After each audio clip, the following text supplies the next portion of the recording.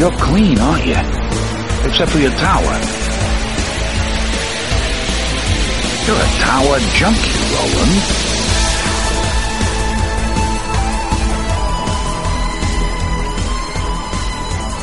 Hello and welcome to Tower Junkies, presented by ObsessiveViewer.com. Tower Junkies is a podcast celebrating the work of Stephen King with a special focus on his magnum opus, the Dark Tower series.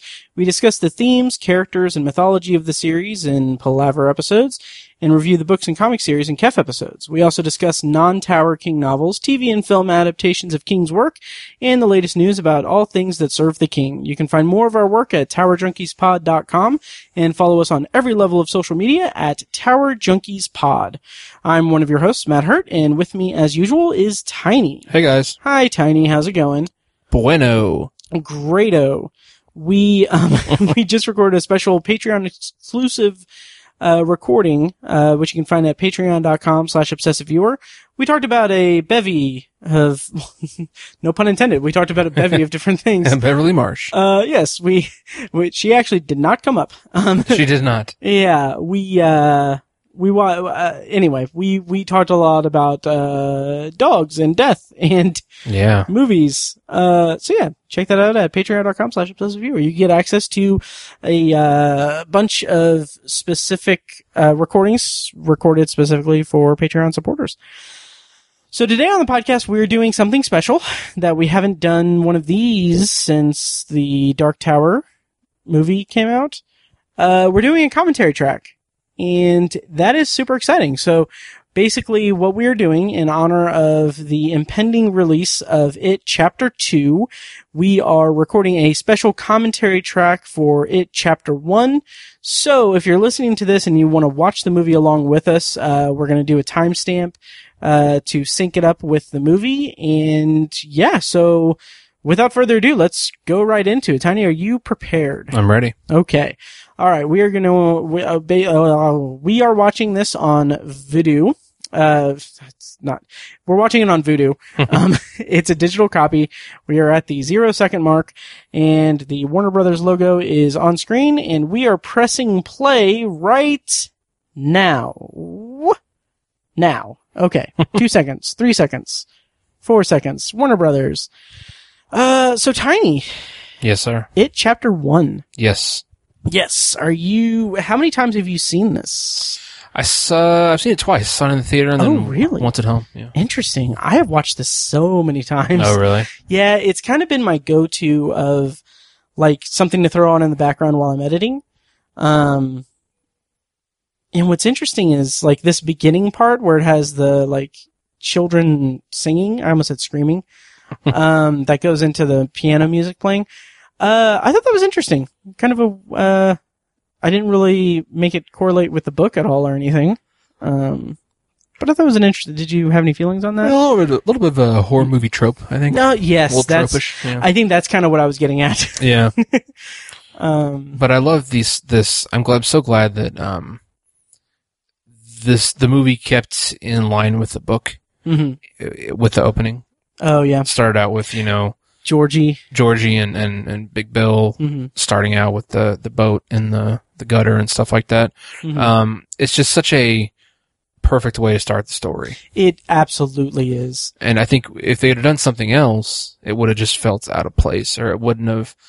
I don't know if they could have captured the tone and all that stuff, all the good qualities of the movie, if they would have started somewhere else. Absolutely, and it sets up Bill's arc throughout the whole movie, really, and kind of sets the stakes for the town of Derry, essentially. And I love a good shot sequence where weather is in play, like the rain and everything. Like it's kind of gorgeous, right?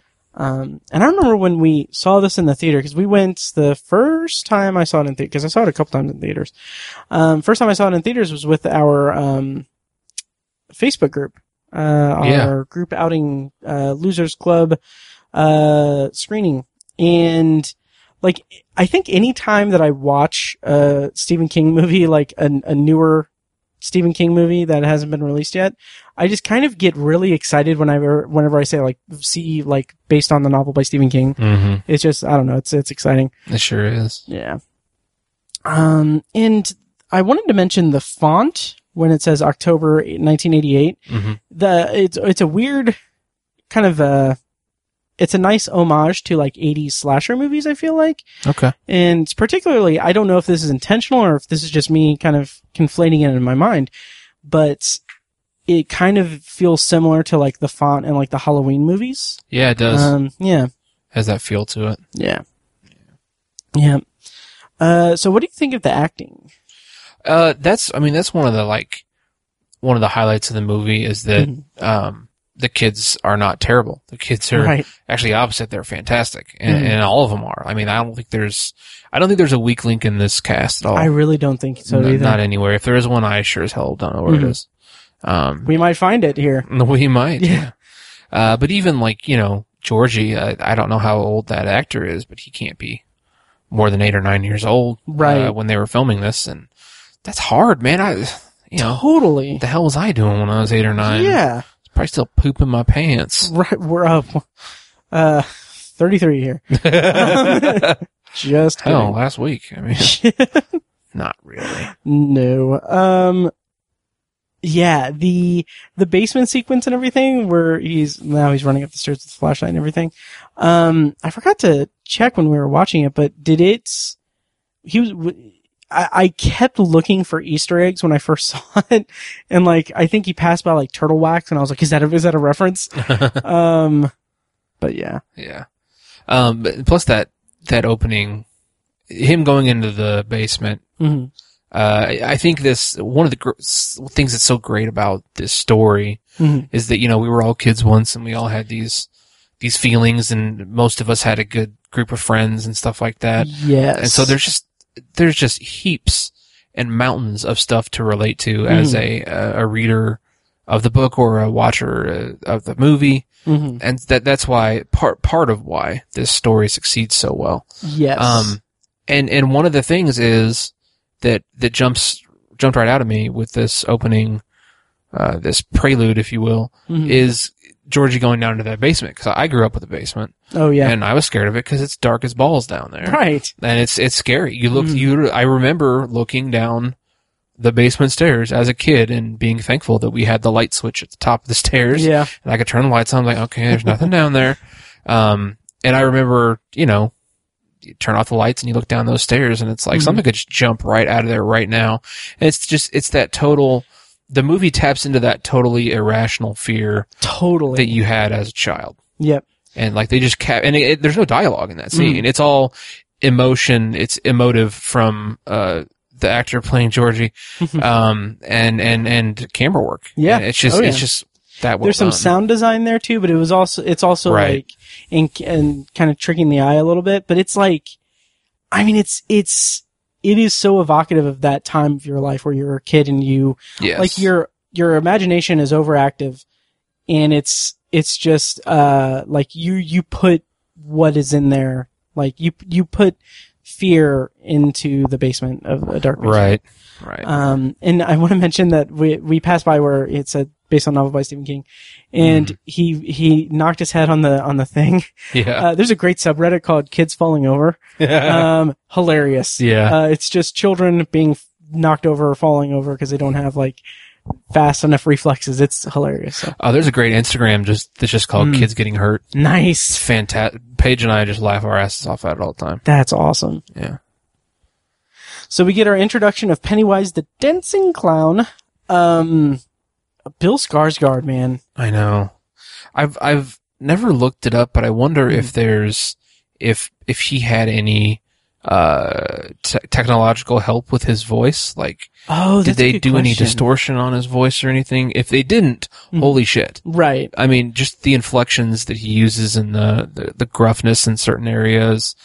It's lower in some points, it's higher in others. Just, man, if he did that all on his own, that's wicked impressive. I want to say that he probably did, and that maybe that's just me just wanting him to have done it. Yeah. I do know the eye thing that he does in the movie is he can actually do that with his eye. Okay. Like kind of move it. Oh, there's a cat. There's a cat. We have to mark each cat in the movie. There is a little kitty. And that's another quick scene, important part of the story where I agree. Great performance by the cat. yeah, totally. Sorry, go ahead. But no, the adult kind of passively, or just sort of the unknowing adult, or it's an aspect of the story where the adults in the town of Derry don't just kind of turn a blind eye, or it's like they subconsciously don't want the evil that is Pennywise to be there, and so they sort of ignore it in a way. And it's explained way better in the book. Yeah. Stephen King's better with words than me. I don't know if you knew that. So, but it's a part of the story that it's another thing that I'm glad they kept in the movie, because it's one of the eerier and scarier parts of the movie, or of the story. Just the fact that then no adults are... there's no one there to help. Yeah. You know, oh, yeah. There's no one these kids can go to. Absolutely. And that's one of the things that, like, a lot of movies kind of trip up with is, like, the question of, like, okay, well, why don't they just tell an adult or whatever? It's like, this is a magical entity that is, you know, that the adults essentially can't see. Like, later when we get the blood stuff, it's like only they can see it. Yeah. Yeah. And I love this scene with Pennywise and Georgie. Like, Bill Skarsgård's whole demeanor and everything, the tone of his voice and everything is just terrifying. And here, when the freaking another cat, the same cat, it is a witness to the murder. But when his teeth come out and like they show the arm coming off is like brutal, and all the blood in the rain, just such an amazing sequence. So well shot. Yes. And the cat's meowing. A dog would have done something about it. I mean, I just don't saying know about that. Hashtag just saying. Well, I don't know. Just a bunch of blood in the street. Let's turn around and go back inside. It's raining. Right. Yeah. I love this kind of like zoom in and twisting of the camera through the sewer. A lot of great camera work in this movie. Amazing. Really well done. Oh, yeah. And I love at the end, and we'll talk about it when we get to it, obviously, but I love at the end when it's just like chapter 1. And it, like, we knew that there was going to be another one. Right. And everything, because they need to do the adult side, but it's just like, I love that. Like, it felt just great. I mean, this is going to be by the way, if you hadn't figured it out, the majority of this commentary is going to be us gushing over the movie. Yeah, exactly. We can't help it. I mean, it's really, really great movie. Right. I just don't know. There's not much we can do about it. Yep. Exactly. So get used to it. Yep. Yeah. And the shots of Derry and everything is great. Yeah. So how do you feel about the way Mike was written in the movie? Because it's considerably different from the book. Because in the book, his parents, I think his parents are alive. Maybe, I don't remember. Yeah, I think so. Yeah. But the fire at the Black Spot is like in Derry's history and everything, and he is just like, you know, a victim of, you know, racist encounters with Henry Bowers and his gang and everything. They kind of went a little light on that. They did, but I think it was I'm okay with that choice, because in the book, that was happening in the 1950s. True. When I'm not trying to say we solved racism, right? But it wasn't as big of a problem in 1988. It wasn't as systemic in 1988, right, as it was in 1955 or 1958. Yeah.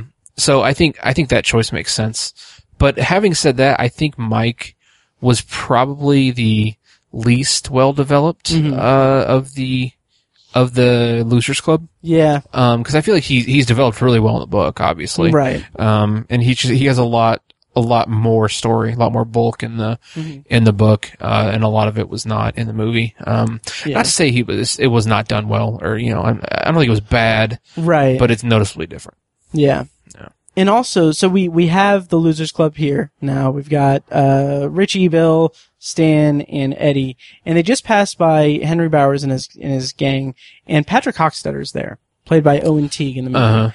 And he's not developed in the movie the way he is in the book. In the book, he's very chilling and creepy.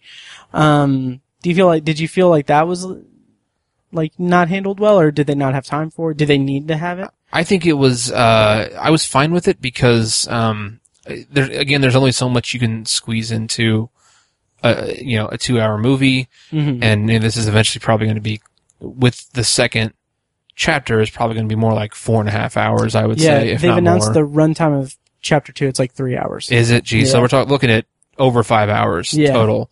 The book is over 1,000 pages. Yeah. And so, I mean, you have to cut somewhere. There are sacrifices to be made. Right. Yeah. And so I'm fine with it. Mm-hmm. One thing that I kind of, when we get to where we just passed the scene where they, the girls, pour the trash, with the water in the bathroom on Bev in the stall, like, I kind of was thinking about that, like, yeah, it's gross and everything, but it's also, it's a bath, like, it's just paper towels probably. Yeah.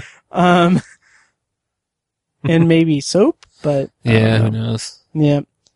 Yeah, and we saw the shot of them throwing their book bags or their books and everything away. That was just pretty classic. such a nice, like, end of school year kind of thing. Did you do that when you were a kid? Like, you celebrate school's out? Like, Not really, I don't think. I did. I was excited about it, obviously. Yeah. But, yeah.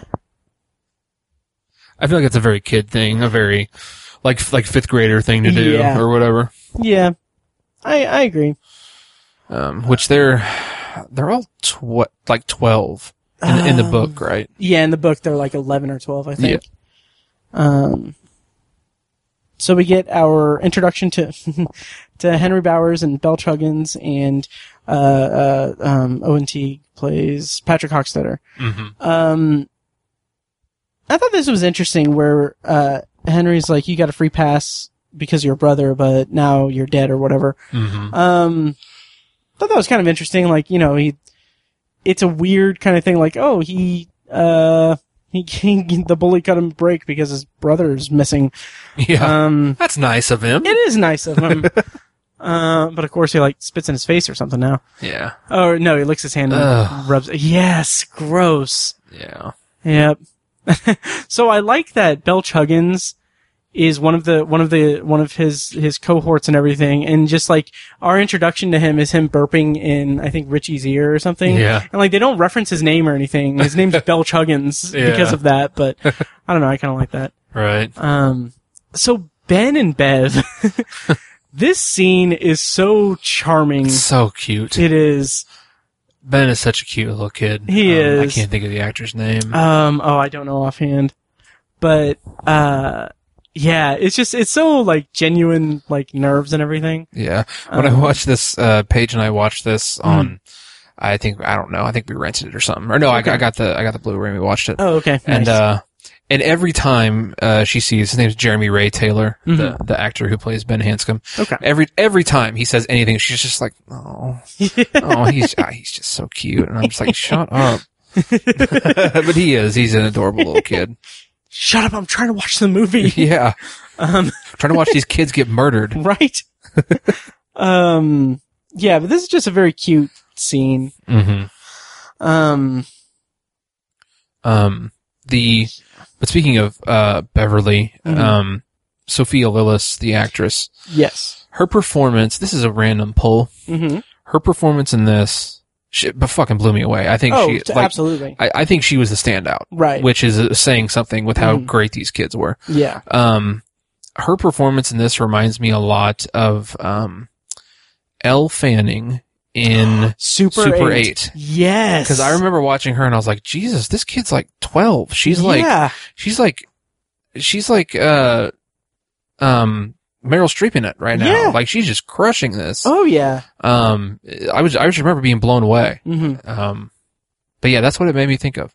Yeah. Which is a movie. That's a movie that I need to see again. Super 8. I think I saw it in the theater and didn't see it again. Oh, interesting. Yeah. I've seen it a few. It's amazing. It's basically E.T. Yeah, it's basically J.J. Abrams like, oh, I'm gonna do a riff on E.T. Right. And then like later on he's like, I'm gonna do a riff on A New Hope. Mm-hmm. So yeah, and like this, we get like just little book things with like his bike being silver. Yeah.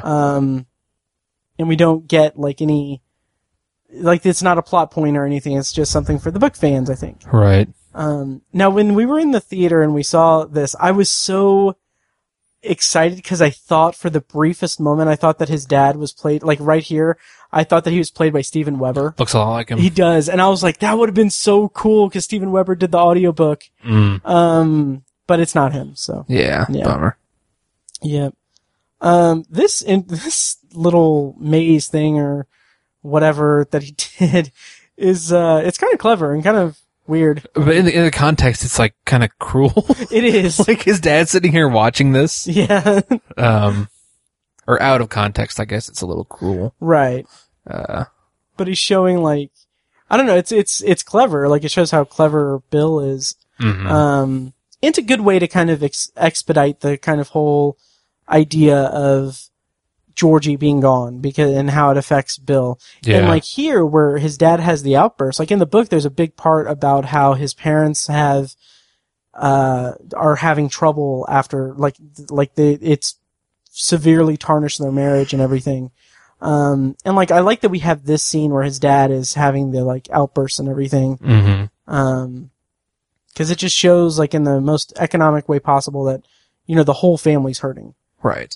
Even the little hamster guy, because he doesn't have his maze. I think it also, tubes. it sort of drives home the idea of how detached the parents are as well. Yes. Because if you think about... this shot of Derry is like... It's like an idyllic. It is the most idyllic Stephen establishing. King yeah. Derry. It's beautiful. It's like I want to live perfect, here. Yeah. But yeah, anyway, sorry. It's like a great little town. Yep. But I think, in addition to the actual, what's the word I'm looking for? The supernatural effect of the parents not being able to, understand what's going on. There's this massive, like this collective psychological aspect to the fact that kids die in this town. Yeah. And so the parents and the adults are just, they don't have time or they don't have the psychological capacity to think about what the cause of it is. They're just thinking, oh, the kids we have a strange knack in this town for kids just disappearing or like, it's not like there's a murderer in town. It's just like these kids there's a lot of accidents or something. Exactly. And they're checked out. They're psychologically checked out. So there's there's like more of a scientific reason for it too. And I think it was exemplified pretty well in that garage scene there. Totally. And it's interesting because obviously you have to make changes from the book and everything to just cut it down to that. Like in the book, there's a lot of backstory about like, the Corcoran kid who like his dad like beat him and like his brother was like taken by Pennywise or I don't remember the specifics, but like there's a whole thing with like a trial and everything for the father or stepfather or something. And it eats up a big part of the book, but it's very important, like context and everything for the town of Derry. But I like this whole kind of like blind eye kind of thing that the adults have. Mm-hmm. So here we'll get to the whole like burnt people in there. Also, I like the prop of the meat that he's delivering. Just like I've always liked the idea of like meat wrapped in paper like that. I don't know, it's just quaint. Mm-hmm. But we saw Henry scream like "Get out of my town" or something like that. Like that's the closest we get to like racism. Right. Yeah. In the pages of the novel, there would be a lot more N-words. A lot more. Yeah. Yeah. So I kind of feel like they kind of invented more backstory for Stan because in the book he's not planning for his bar mitzvah or anything, and the whole painting thing is completely different from the book. Right. How do you feel about this actor playing Stan and the arc that he goes through? I think again, you have to make sacrifices and edit for a movie adaptation. Yeah. And so this was sufficient. I'll put it that way. Sure. And when the painting is, personified or whatever, it's scary and weird and crazy. The actor played by Wyatt Oliff. Okay. Yeah.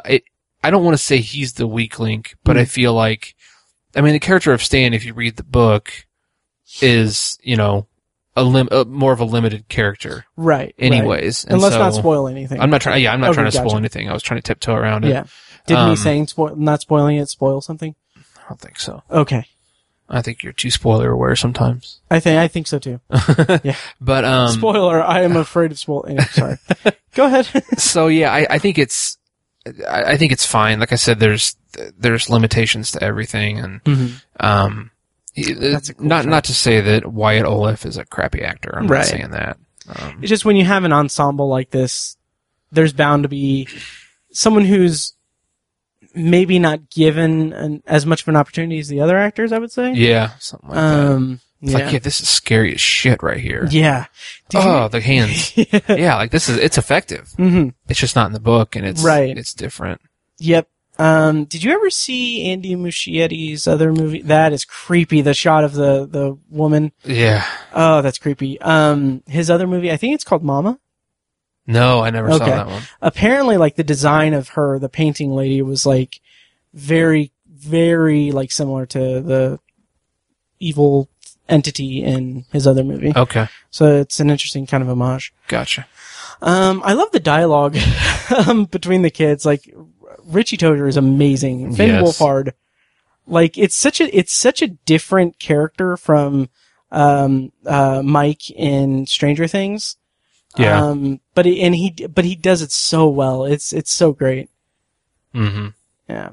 I think like I said, I think the standout was Sophia Lillis as Beverly Marsh, but a very close second was Jack Dylan Grazer as Eddie Kasprak. As Eddie Kasprak, for me. yes. He was just hilarious. Oh, and, he's amazing. I think the character in the movie is almost better than the character in the book. I would agree with you. That's how good he was.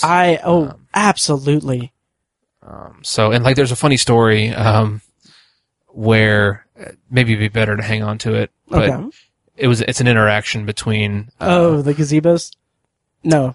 No, there's an interaction between Jack Dylan Grazer and Bill Denbrough that it's an anecdote or not Bill Denbrough, Bill Skarsgård. Oh, yeah. An interaction while they were acting that Bill Skarsgård shared on a talk show. Mhm. That's pretty funny. So I'll come back to that later when it pops up in the movie. Mhm. So. I couldn't remember when I saw the movie if Ben's poem is verbatim from the book, and it is. That's what I thought. Yeah. It's very cute. That's such a cute, like. Oh, he does say hi, O Silver. Anyway, but it's not a big plot point. But anyway, that's such a cute, like, kid thing to do. Mm-hmm. Yeah. Also, all the adults, like Eddie's mother, this librarian, they all seem like very, for lack of a better word, very heavily done. Like the makeup and, like, oftentimes they're, like, wearing glasses. I kind of feel like that's intentional, like, showing that it's, like, kind of a further dividing them in a way. Yeah. It's almost like a caricature.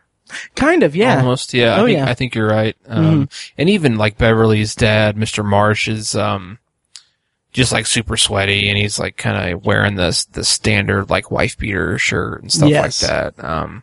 He's very greasy. Yep. But yeah, it is sort of like, that's a good way, or that's something I noticed too, that the adults are very like extra. Yeah. And very done up, if you will. Mm-hmm. It's a very sharp contrast to, like, the kids who. Right. When you were watching this, did you notice the old lady in the background of this scene?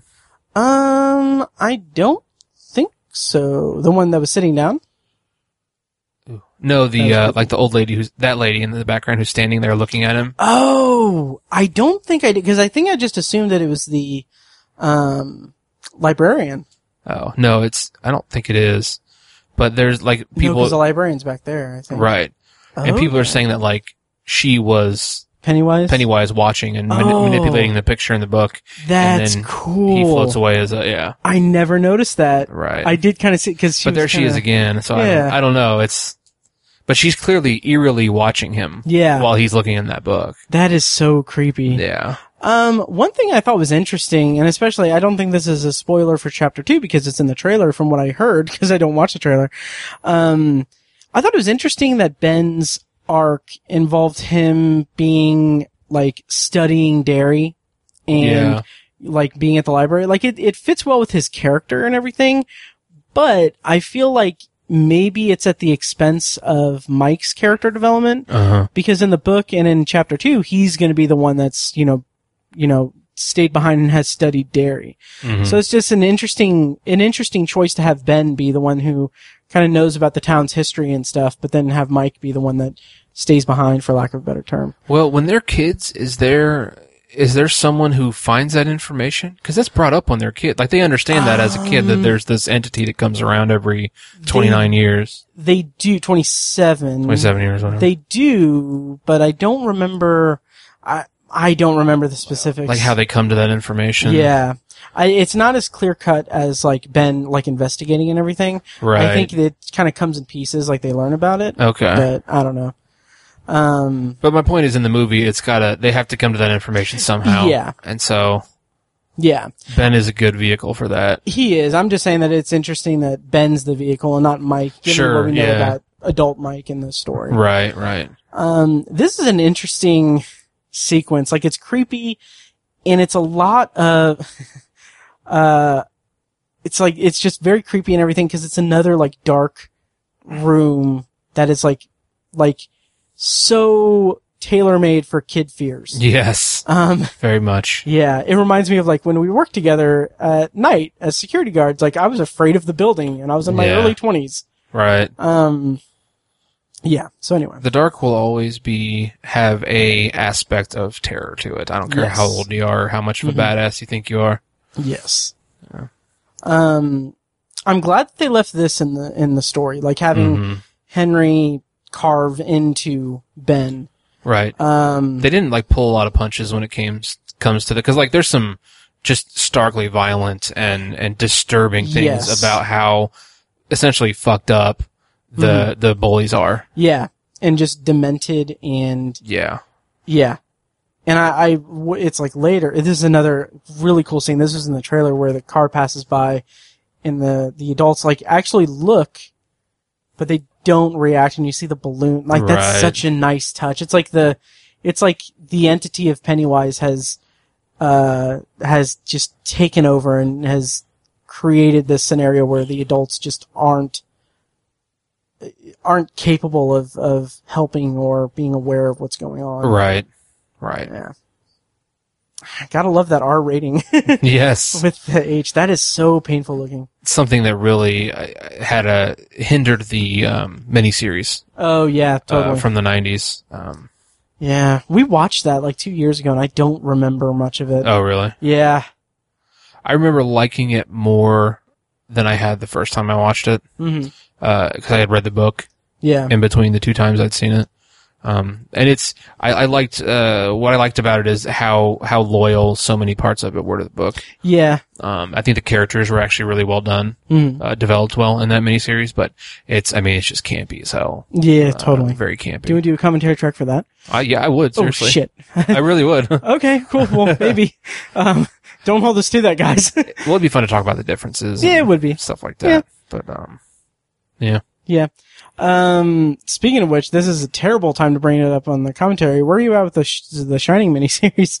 Still just watched the first episode. Okay. I was a little dejected after watching it because I was like, man, I'm really not into this. I just haven't gotten around to watching it really. Yeah. Maybe we can kind of plan on doing that in like 2 weeks. Yeah, I need to hunker down and watch it. Same here.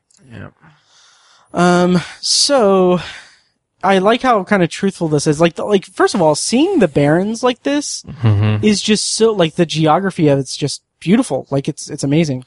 Yeah, good set choice or location choice. Yeah, like in the book, I kept imagining more of like a concrete like wall around it for some reason. But yeah, I don't know.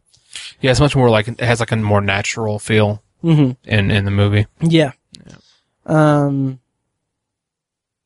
Yeah. Would you go in the sewers like that? Fuck no. Okay. It's Hell funny. no. When I was a kid, when I was probably like their age, I lived in Ohio, and there was, I love the inclusion of gray water, by the way. And having just reread the book, they excise the police officer that stops them, because the police officer is like, cause they build a dam in the book, and the dam, like, backs up a lot of water that eventually, like, goes to down certain things or whatever. And there's an Irish police officer that comes by and yells at them and explains that, like, it's backing up everything, and there's shit and everything, and it's gray water. So that's all excised for sake of time and everything, but I like how how it's still kind of brought up by, Eddie. But anyway, when I was a kid, there was a little playground and swimming pool in our apartment complex area, and there was this wooded area behind like the swing sets. And I remember that there was like a little like pipe, like a kind of not as big as that, but like a big enough for a child to crawl through. And like on the other side of the wooded area was a golf course. Like I remember like one time I actually walked or crawled or kind of kneeled through like the pipe and got to the end, and there was like this like walled area. There was like a gross frog and everything, and it was like mossy and gross. Yeah, it was disgusting. That's gross. Yep. So shout out to Huntington Hills in Stowe, Ohio. Yeah.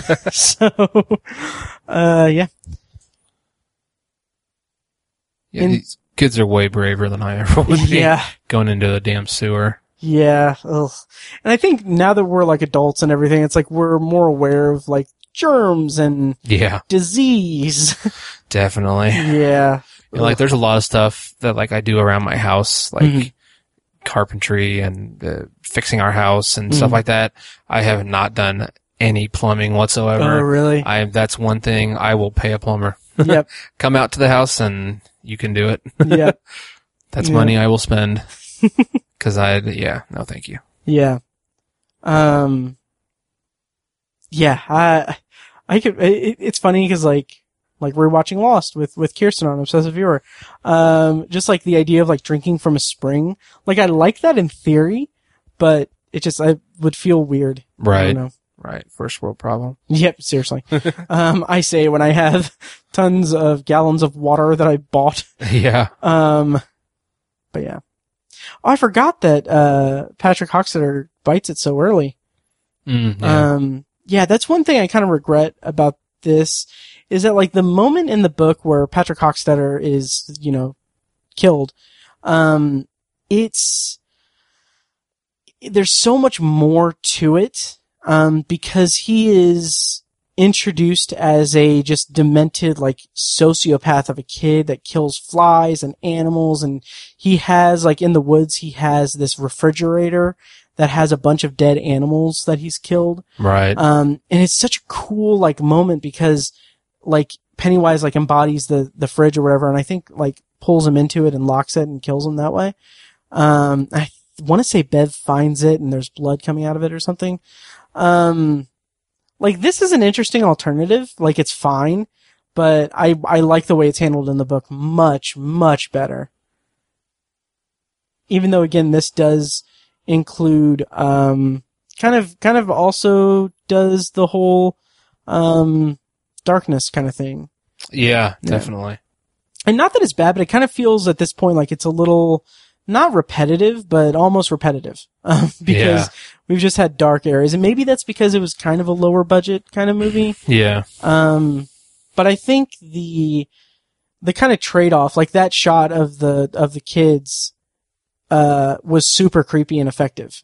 And they presumably wouldn't have been able to do that if they had a big, like, lit set like that. Right. Yeah. Yeah, and I just love how creepy Pennywise is. Oh, yeah. They hit that out of the park. They really did. Yeah.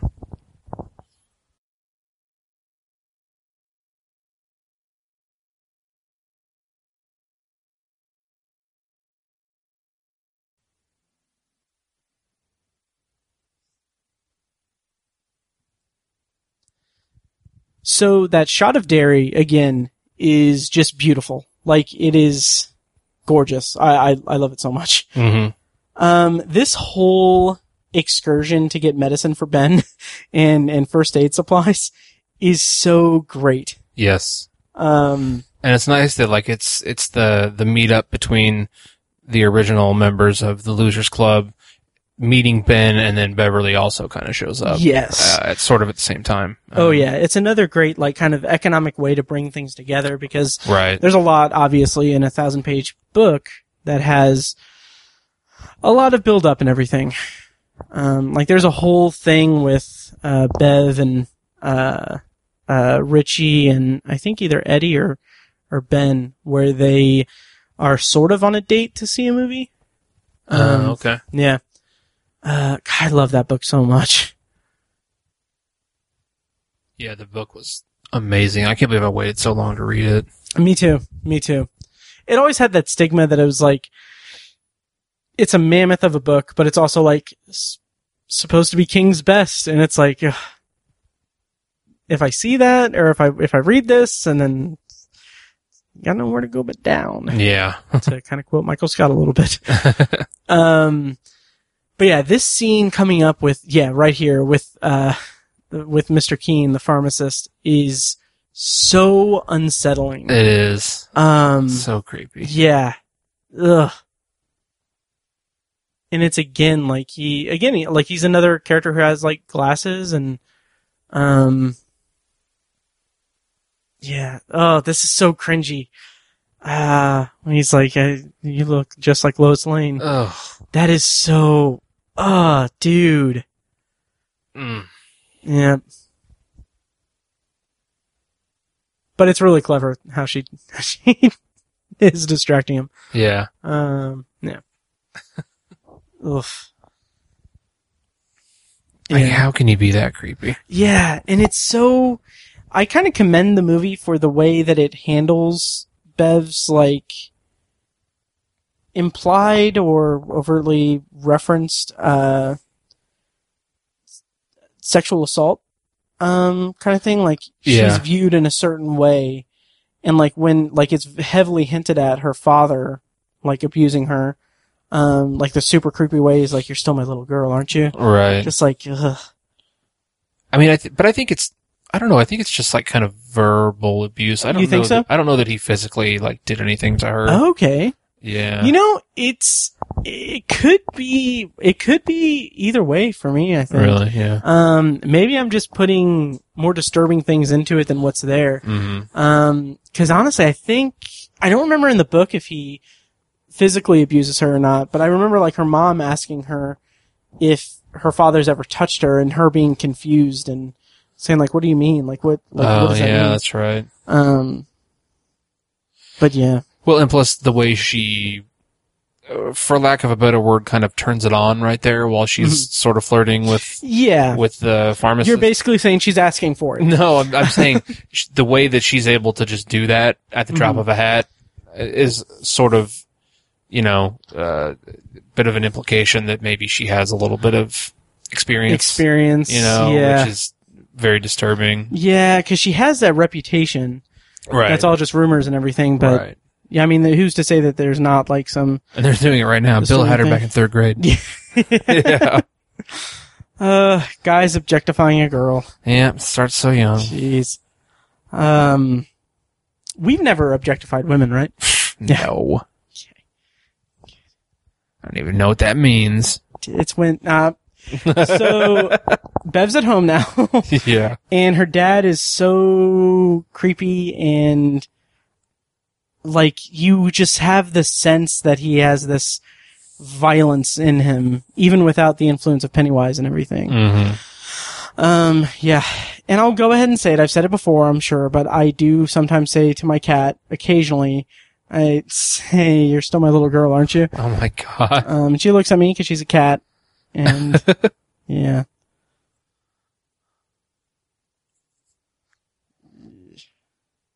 It's interesting. Like, it's common in media and everything to be, Ooh, okay, yeah. Yeah, I like wasn't remembering all this. Yeah. This is pretty implicit, I think. Yeah. And like stroking her ponytail or her hair. It's just, ugh. Yeah. It's just, ugh. But what I was gonna say is that, it's common, like, you know, having this weird, like, oh, fathers not knowing how to deal with their children, like, when they have, like, their period. Yeah. And, I don't know. I don't intend to be a father. I don't think I'm a father. But, but I'm like, I feel like I'd handle that okay. Like, it would be a situation where it's like, okay, hey, I know that this happens, you know. Right. Yeah. I mean, yeah, when you're a kid, it's just terrifying. Yeah. But I think as an adult, I'm like, yeah, I mean... Yeah. Like the idea of talking to your kid about it would be like, I don't think it's as big of a thing as or as big of a disconnect, I guess. I don't know, but Yeah. Who knows? Maybe we'll feel different, or I'll feel differently when I have kids. Right. Yeah. Do you want a boy or a girl? I want both. Nice. Yeah. Nice. So this scene coming up where they're at the quarry, first of all, I love this, that they're just, they're kind of daring each other to jump in. They're spinning off. It's just boy stuff. Oh, total boys. Yeah. Yeah. And I love, like this sequence of them just being kids and playing in the quarry, and just like the music that plays is like this literally makes the movie for me. Yeah. 'Cause it is so evocative of that era of life where you're a kid and you're just having fun, and a bunch of the people that you know have been murdered by a scary supernatural clown. Yeah. All the classic tropes you go through as a kid. Yeah. Yep. But we're watching it with the sound off, but like just pay attention to the score when you're watching this, because it is beautiful. Like the score here, and then the music that plays at the end when they make the blood pact is so just beautiful. I might actually turn it up a little bit for us. Okay. Like that melody is just so, I don't know, beautiful. It is. Yeah. Yeah. I don't know what the word is. Yeah. I want it as an alarm to wake up. No, but it's so like moody, and it's so weirdly nostalgic and very coming of agey. It's like innocent. In innocence, yes. Yeah. Yes. Mm-hmm. And I love that we have a reference to a turtle here coming up. Yeah, right here. Oh fuck, what was that? Someone touched my leg right here. And it's a turtle. And it's like, that's an interesting way, because I have a feeling that they are hopefully going to stay pretty true to the book for part 2. And I hope they go all out. Yeah, maybe me not too. all out, but like, I hope that they go for it. And I love this where they're just staring at Beth. Yeah. Oh, it's so great. And then they get caught and they try to play it off. Just Yep. classic. Yeah. Yeah. Again, just total boys. Oh yeah. Oh, it's so great. Oh my god. Oh god. Yeah, and then they discover all the dairy stuff and everything. Mm-hmm. Yeah, I forgot that he found the postcard and almost found it. Yeah, I've always been very attracted to the idea of like researching like a town or something. Yeah. Like it's such an interest, like that shot of like the copies of the newspaper clippings is like really like, it's like my jam. Mm-hmm. So yeah. Yeah. And I wonder if we're gonna I doubt we will, but like they just referenced the black spot that burned down. Yeah. I kind of wonder, I feel like in, well, maybe I'm remembering something from the book, but like at some point in the book, there's a flashback to, it may not be the black spot now that I think about it, but it is like a fire, maybe the black spot. Anyway, Dick Halloran is there. Yeah. Yeah. And Right. I kind of wonder, it would be kind of cool if they did like a flashback thing That would be cool. for chapter 2, but I doubt it because it's more just, background information. It's like an Easter egg in the book. Yeah. And so you'd have like a double Easter egg if you put it in the movie. Right. Yeah. Yeah. And just like the shots of them just riding their bikes and stuff. Yeah. Yeah. It's very nostalgic. It is. Mm-hmm. Like I miss that. Yeep. Yeah. I mean, I guess I could still have it, but. Did you ever ride your bike around and just try to get lost? Not try to get lost, but I rode my bike Okay. fucking everywhere. Yeah. I mean, yeah. Like to the library, you nerd. I did. Yeah. Yeah. Me too. Yeah. My sister used to try to steal magazines from the library. Oh, really? Yeah. That's random. Yeah. Not cool. Not yeah, cool. not so much. But yeah, I love this these interactions, okay, here where Bev finds the New Kids on the Block poster on the side of the door, like, I feel like that was like, okay, we get it. Like, New Kids on the Block, like, we get it. This is a little bit overkill on the joke, but I think it kind of hinges on the performances of the two actors that it's really, charming still. Oh yeah, it still works so well. Yeah. And, I don't know, we may have missed it, but when someone says that it's a beaver trap and, Still is, right? Am I right, boys, or whatever? Yeah. Right, boys, and then he does a high five, but he doesn't get hit and he's left hanging. Classic. So great. Motormouth Richie Tozier. Beep, beep, Richie. Yes. See, like, I think, like, having the close-ups with the music backing it was, like, it's a little bit much. But I don't know. I liked it. Okay, that's fair. And we're kind of getting exposition about how it's all kind of converging on, like, the well house, I think, or something about the house on Nebal. I don't remember the specifics, but I think it's fine, even though I just stumbled through it. Right. Yeah. Yeah, the house on Nebolt Street. Mm-hmm.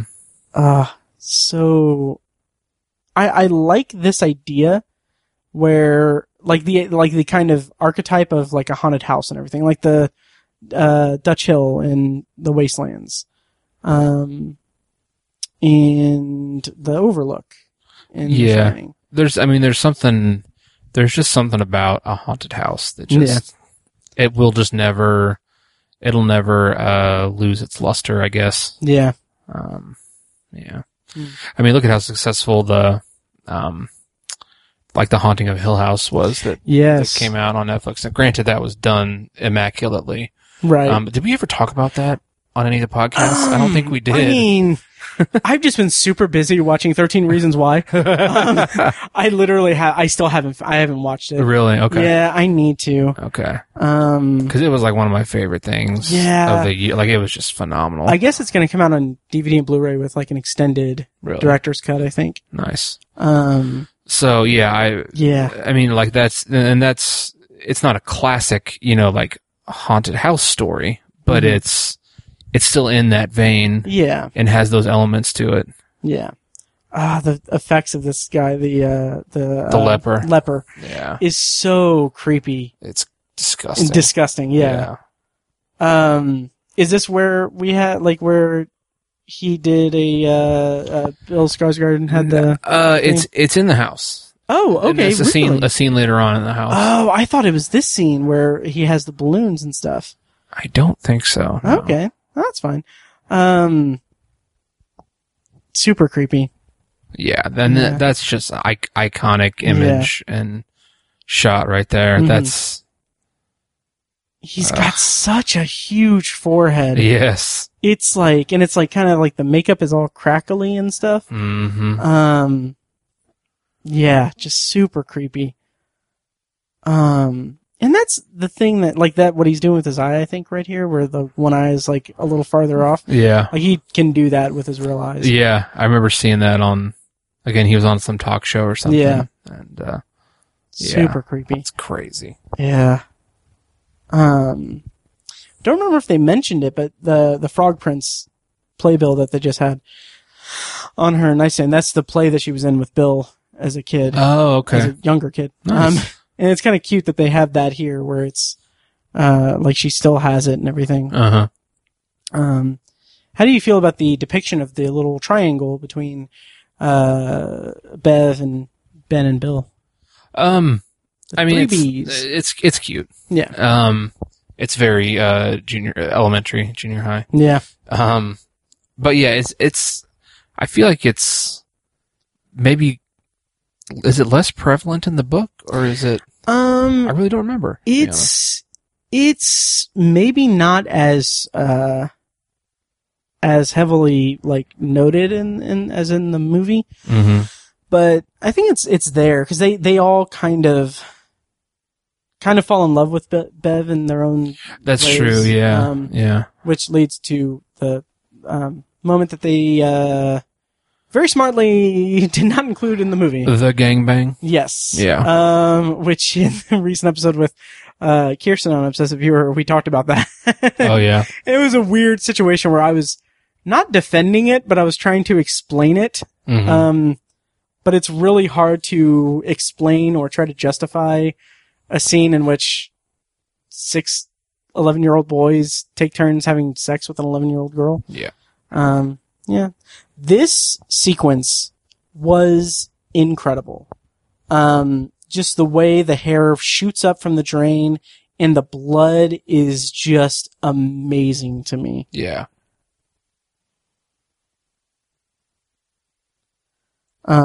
Well, I guess it's coming up, but yeah, it's just, it's great. Oh yeah, that's right. She gets the, measuring tape. Yeah.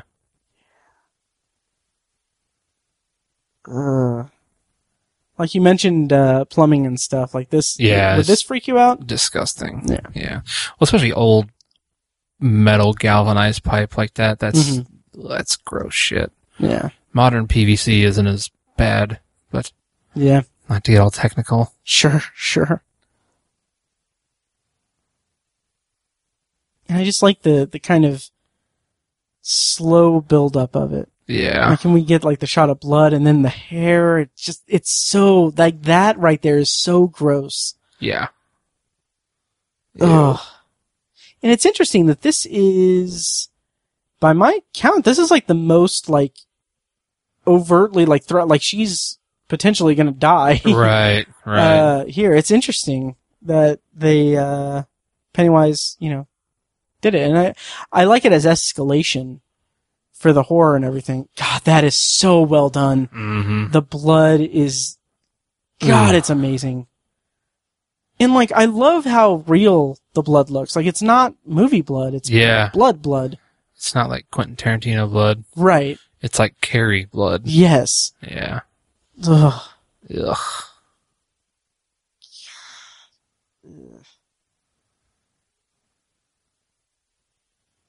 Kind of makes you want to drink it a little bit. Ew, no. No? Not so much.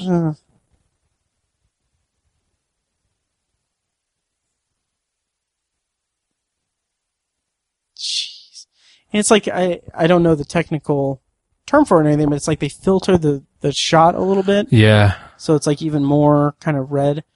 And I think the effect is supposed to be it covering the light, maybe? I don't know.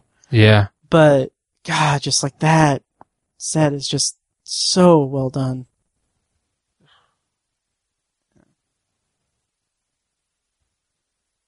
Ugh. Still my little girl, aren't you?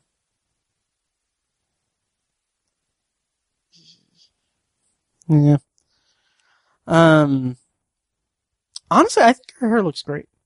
Yeah. Yeah, it suits her. Yeah. And, yeah, Jessica Chastain. It's great. Great casting for. Totally. Yeah. I'm really, excited to see how do you think it's gonna perform well, the movie? Chapter 2? Like financially or like financially and, I mean, financially, I think that's going to be a huge success. But critically and like quality wise, I have high hopes. I hope it's better than the miniseries. Yeah, and like how they chose to tackle that. Mm-hmm. I think they'll do a better job than that. I'll put it that way. Okay. I think if you haven't read the book, the ending is very trippy. Yes. I'll just say trippy. Yes. It's hard. I think it's almost impossible to adapt what happened in the book. Mm-hmm. But there could be a way somebody could figure that out. I don't know if they will. Yeah. But try to get as close to that as you can and stay away from the weirdness of the miniseries, what they did. Yeah.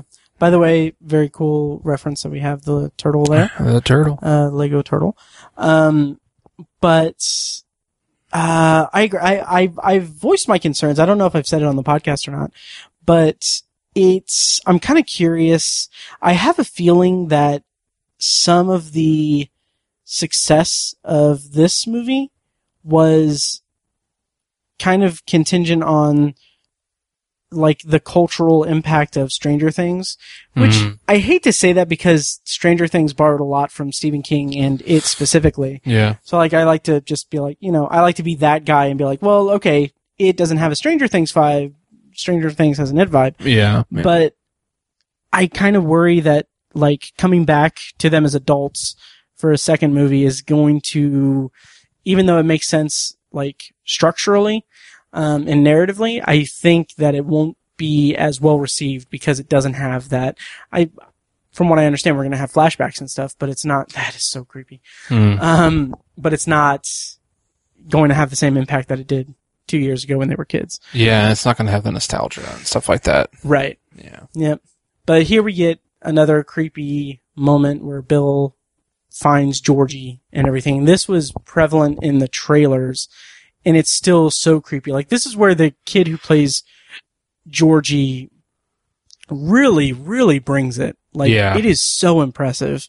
Definitely. And just the idea of it, like again, it's a creepy, dark basement and like standing water and not knowing what your feet are, what's like right by your feet under the water. Agreed. Yeah, it's super creepy. Mm-hmm.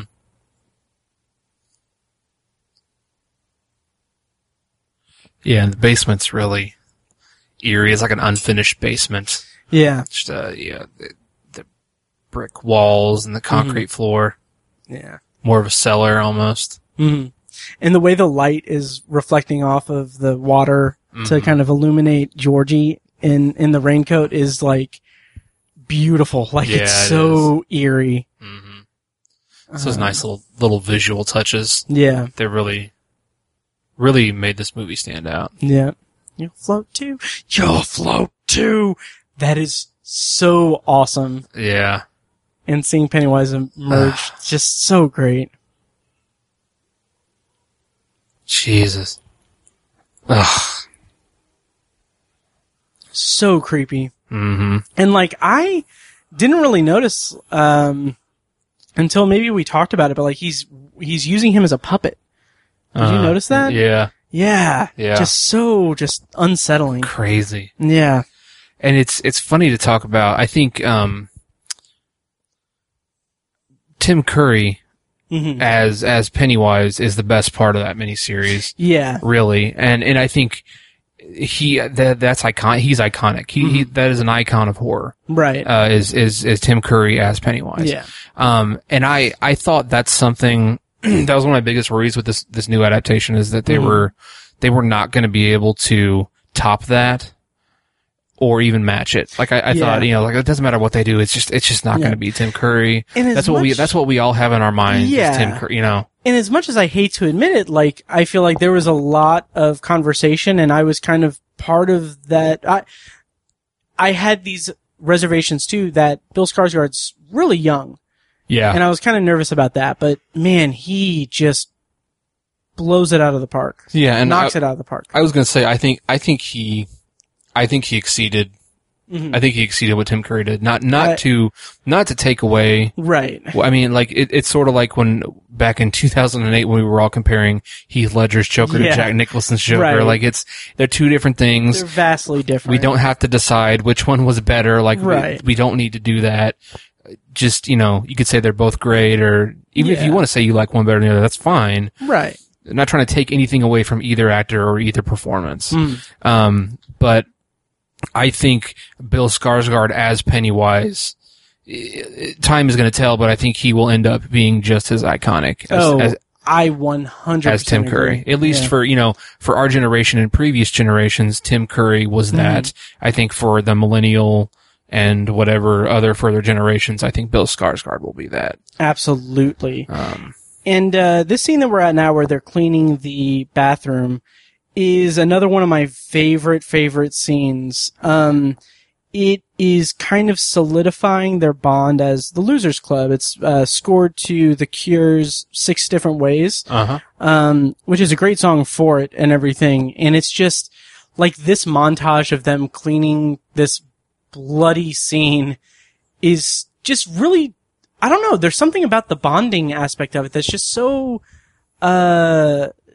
so great. Like, and it's so kind of sweet. Like, Ben is kind of going toward the room and everything, which, whatever. But also this scene coming up with Bev and Bill is just so, like, awkward cute. Which we'll see here in a second. But it's such an interesting way to, again, kind of economize the storylines. Like, having this triangle where, like, Ben is, like, looking in the bedroom, kind of admiring it, but not in a creepy way. And then, like, here he's watching Bill actually talk to Bev. And you kind of, just in body language, you just see him kind of feeling a little despondent about it, I guess. Yeah, right. And then we get this scene that's just so perfect. Like, Bill, Jaden, whatever his last name is, he's great, and he and Sophia, what's her name again? Lillis?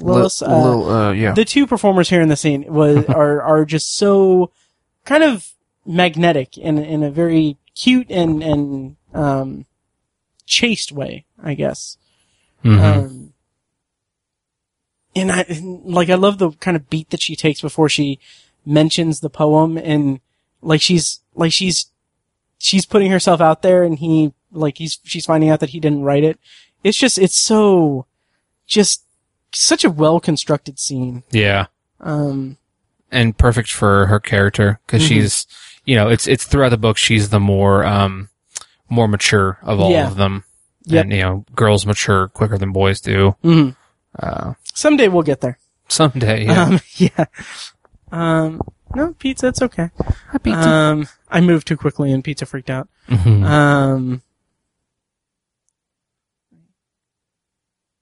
I can't edit out talking to you because it's part of a commentary, Pizza. Okay, so yeah, anyway, this is really cute where Pizza's sidling up to us. No, where they're cleaning it and everything.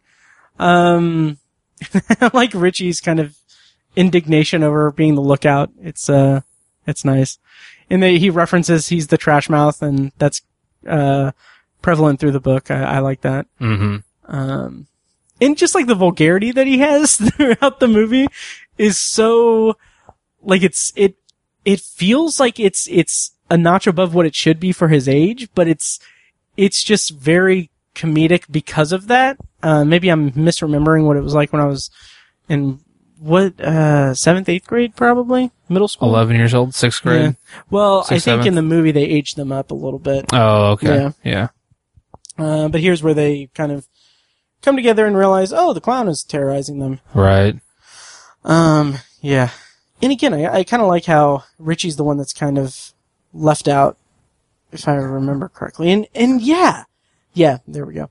Yeah. And yeah, Mike is not in the Losers Club yet. Right. Yeah. I kind of forgot about that. Yeah.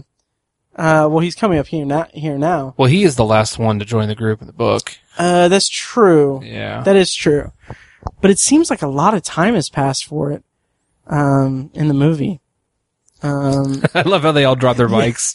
And just as a kickstand. Yeah. It's classic. Yeah. And they do reference that it's Bell Chuggin's car. So they do reference his name, but. Yeah.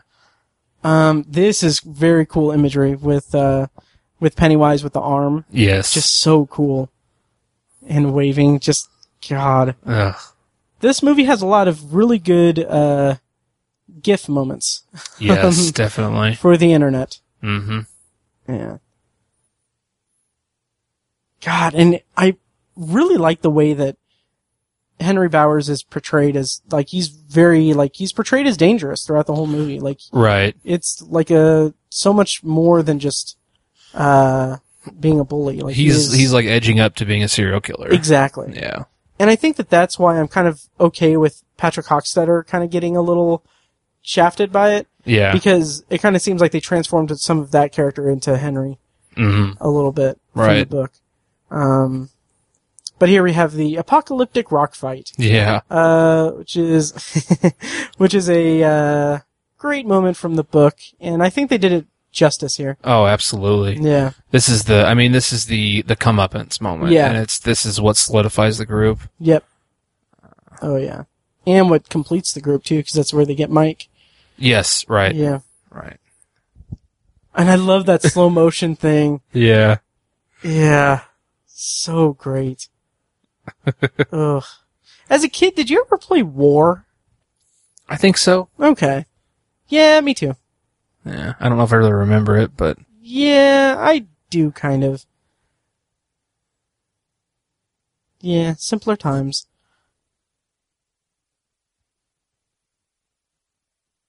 Were you ever in an apocalyptic rock fight? I don't think so. No, I Okay. think I'd remember. Okay. Yeah, it's really like dangerous. It is. It's like when you think about it, Yeah. it's kind of messed up. Yeah. Oh. It's the problem with doing commentaries is sometimes you want to just stop and watch. I know, right? Like this set where they're like walking where the train is passing by and everything, like that's where they come back at the end for their blood pact and everything. Yeah. Yeah.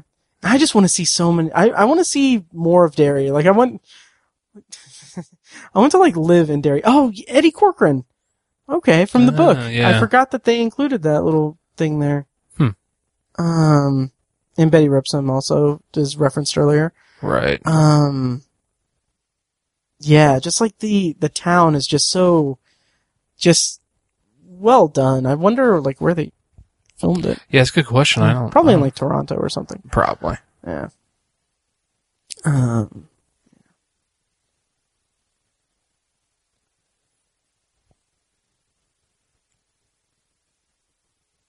Oh yeah, they're going back with the timeline and everything.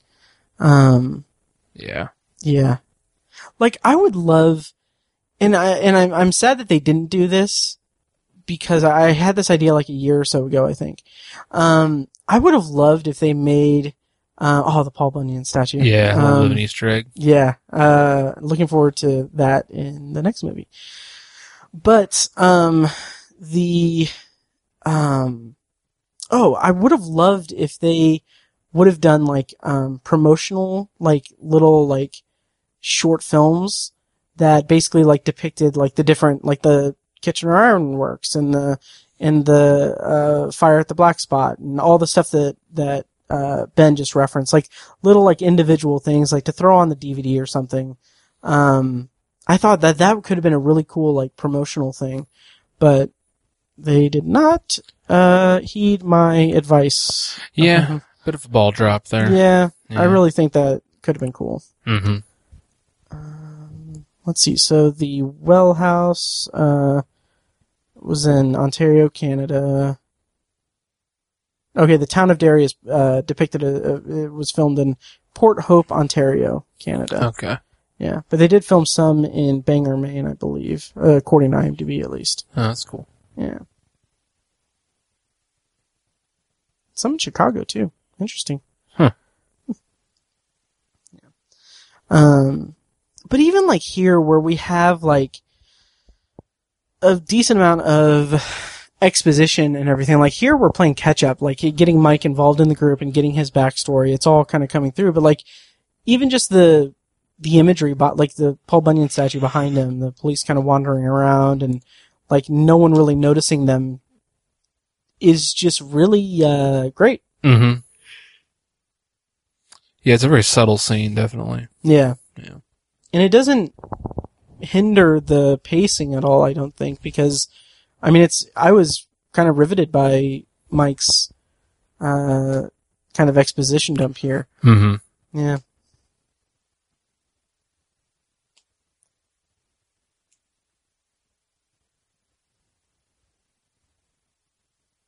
And I like that Richie's afraid of clowns. Yeah. This was cool. This was really cool. Yeah, this was one of the cooler parts of the whole movie. Yeah.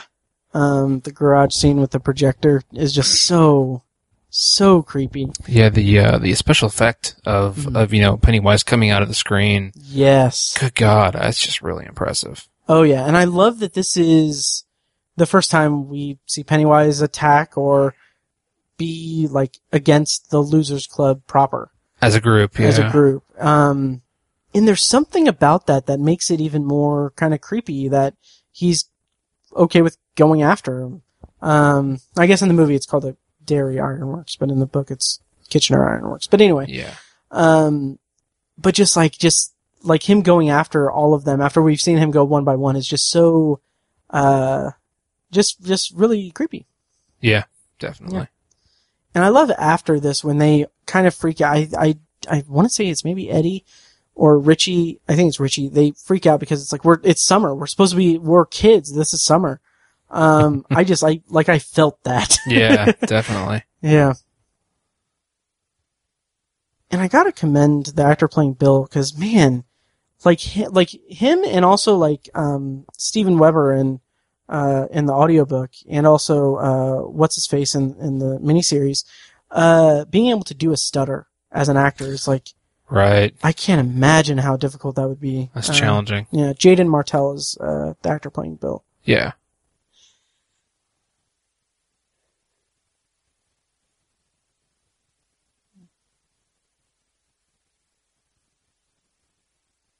It's like a slow build.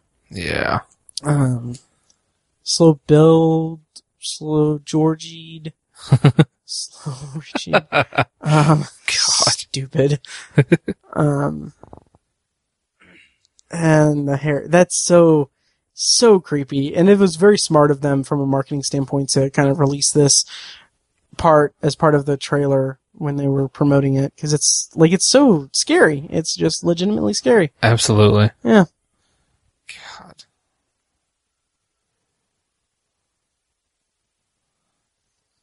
But what's interesting is even though it is scary and everything, like I've talked about this before, especially with like movies like Hereditary. Like I'm not like frightened by movies the way that I was as a kid, but like for me, like a horror movie that's effective is like a horror movie that makes me fear a situation rather than like have like jump scares like that we just saw. Yeah, Jesus. And God, he's so massive. Right. That is so freaking scary. Ugh. Ugh. And that's something that, oh my gosh. Yeah. That's something that's so hard to like imagine Stephen King trying to write that. Right. Like yeah. it's, I'm not saying he couldn't make it as effective as that was watching it, because I'm not a writer like he is. Right. It's amazing what he can achieve with words, but, that just speaks to the medium of film, Totally. like just how effective it is. Yeah. Cause it doesn't feel cheap or unearned because it is super like effective. Mm-hmm. Yeah. Absolutely. Yeah. Yeah. I was like, did you say summer one more fucking time? Just really great.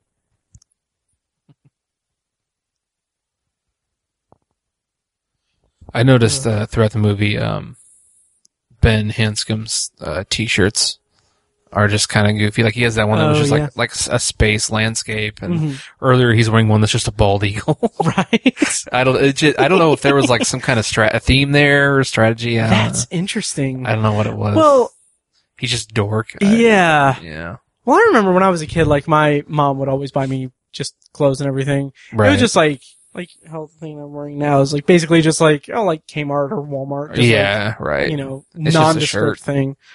Yeah. And then now that I'm adult, I have like 30 super cool graphic tees with different interests on it. Yeah. Including a couple of It shirts. Mm-hmm. Yep.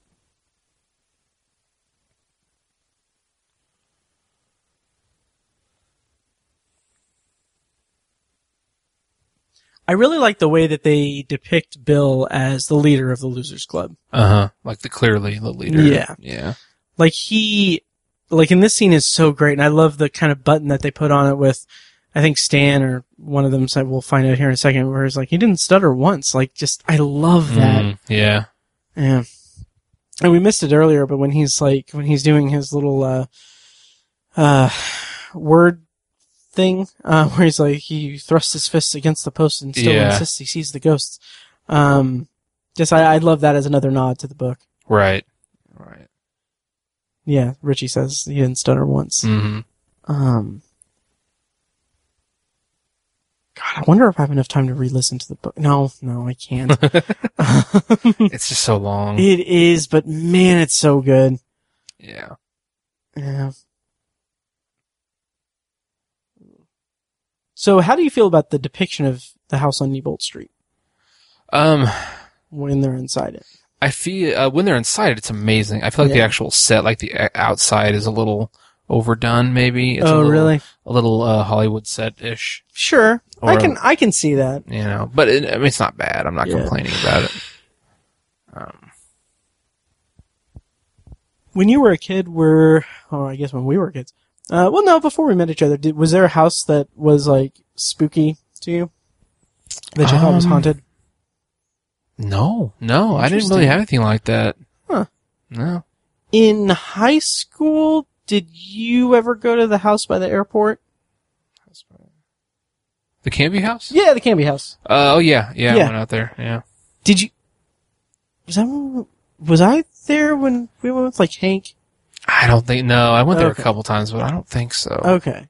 I think I went there once with our brothers and, like, their whole group and everything. Okay. I think your brother told me this story about how the owner, like, dug tunnels to the different outhouses to kill his family or something. Yeah, who knows if it's true. Yeah. I'm sure it's not. It was me. Yeah. But anyway, new podcast, Haunted Indianapolis. Oh my god.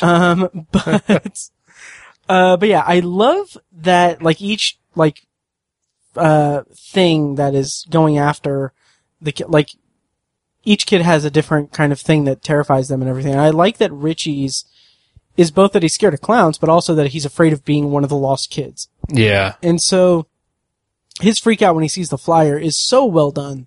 Mm-hmm. Finn Wolfhard performs it incredibly well. And it pays off the scene earlier where they're looking through the different, like, missing flyers and everything. It's just really well constructed. And I'm gonna go ahead and say it. This set is far and away much better than the set of the Dutch Hill Mansion in the Dark Tower movie. Yeah, agreed. Yeah. Yep. Yeah. Ugh. God, that's so unsettling. And even when they have, like, those jump scares, like, Betty rips him being ripped away through the doorway, like, it's effective, but it's like, it's not like that's all that it is for the scares in this movie. Like, here, like, it's just, like, we know what scares Eddie, and we know that he's had a run-in with a leper, and just, like, having the sound of, like, the leper talking to him is, like, enough to elicit a fear response. And it's just really well done. I really, really dig it. Right, like, that would work on a kid. Yeah, on an absolutely. 11-year-old. Yeah. Yeah,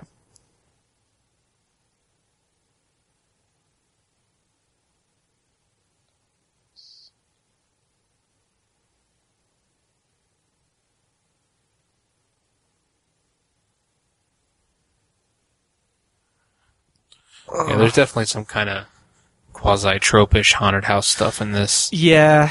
And again, another dark sequence. It's hard to avoid it. Or like, there's not much you can do to not. Yeah. Ugh. But it's so creepy. Ugh. I love the design of the leper. Yeah. Yeah. So eerie. Yeah, and man, I forgot about the arm thing. Oh yeah. Yeah. It messes with me. Mm-hmm. And so here in the room with the different clowns and stuff, I don't know if you've seen it, and it's kind of a blink and you'll miss it thing, but somewhere in it, oh, that's right, he found Eddie Corcoran. Somewhere in it is a mask of, Tim Curry's Pennywise. Oh, really? Yeah. Okay. I'll try to point it out, but I think it's a blink and you'll miss it kind of thing. Yeah.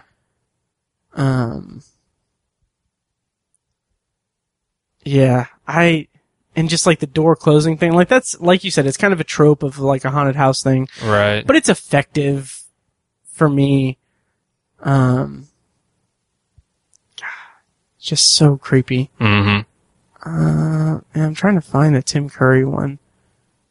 'Cause it's not like straightforward. Clowns are creepy. They are. Yeah. I've never been particularly scared of them. Mm-hmm. But yeah, they've kind of become stigmatized, really. Yeah.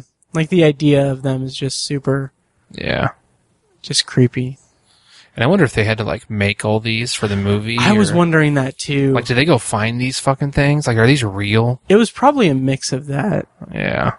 Was that him on the left, the Tim Curry one, or am I misremembering? I don't know. Yeah, I don't know. Somewhere in here, there's a Tim Curry Pennywise. Okay. And I love the coffin and found. It's just really cool. Mm-hmm. And I love when Pennywise jumps up and he says, beep, beep, Richie. Like, I love that as another kind of nod to the book. Right. Even though in this context it doesn't really make any fucking sense. But, Yeah. yeah. I forgot that it's a doll, and with the maggots and everything, that's so gross. Yeah, it's creepy. Ugh. God, that's so great.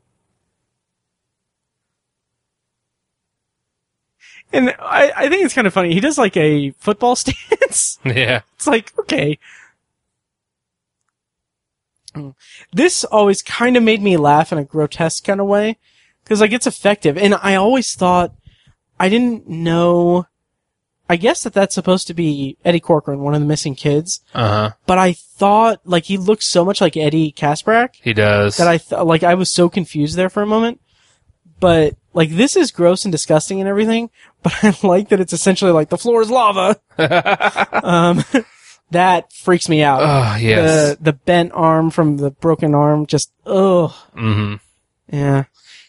And I never noticed this in all my repeat viewings and stuff, but I just know, like, he comes out of a fridge. Oh, yeah. And, like, that alone is cool. Like, the design of it's cool, the So way cool. that he comes out and is all out of whack and everything is cool, but, like, I never connected that it's probably a reference to Patrick Hockstetter in the book. Yeah. God, that's so cool. God,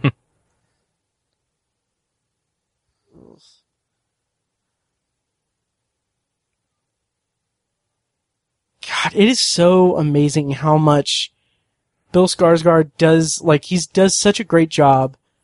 I love that the doors, I forgot about that. Yeah. Not scary at all. Scary, very scary. God, that is so creepy. Yeah, he could have been over the top. He but could have just, been. I don't know how he did it, frankly. Yeah.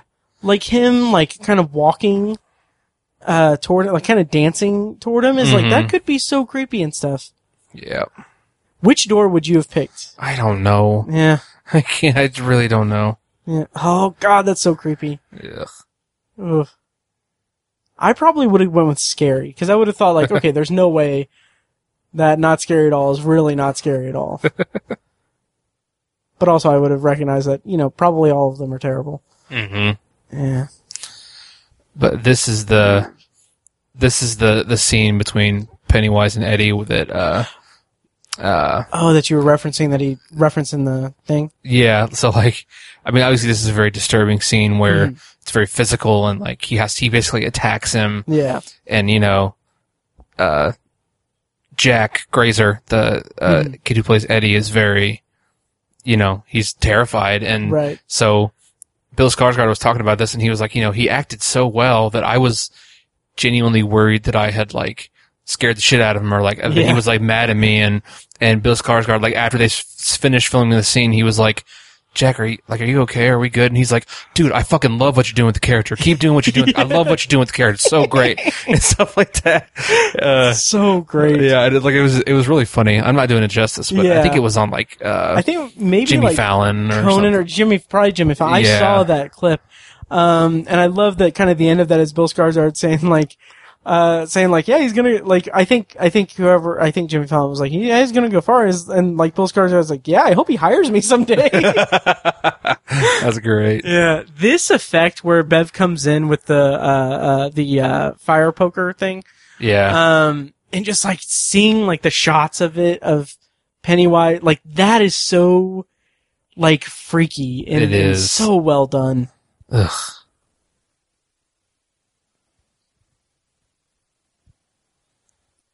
And him going down the well right here. Just his face. Ugh. Yes. Creepy crap. Ugh. Soup's creepy. Yep. Have you ever had a Stephen King related nightmare? I don't know. I don't think so. I know it sounds like I was fishing for you to ask me, but I don't think I have. Ugh. Have you ever accidentally gotten a friend's arm broken and have their mother swear you off of their friendship? Not so much. Okay, me neither. When Mrs. Kasprak refers to Bev as a dirty girl and everything, I really wonder if that's an intentional reference to Misery. And the way that, Kathy Bates, wow, one of the best villain characters in all of Stephen King. What is her name? Man, it's like on the tip of my tongue. Yeah, me too. But the way she refers to, Sheldon as, Dirty Bird. Dirty Birdie. Yeah. Yeah. Man, that's gonna bug me. Annie Wilkes. Annie Wilkes. Took a second. Yeah, I can't wait till we cover that book. Yeah, I can't wait to read that again. Yeah. I only read it once. Oh, really? When I was a kid, yeah. Oh, I love it. It's gonna be like The Shining again, like when I came back to that, yeah. I just scratched my armpit and it hurts so bad. He's leaking hamburger helper. Oh, yeah. God damn, it's a great line.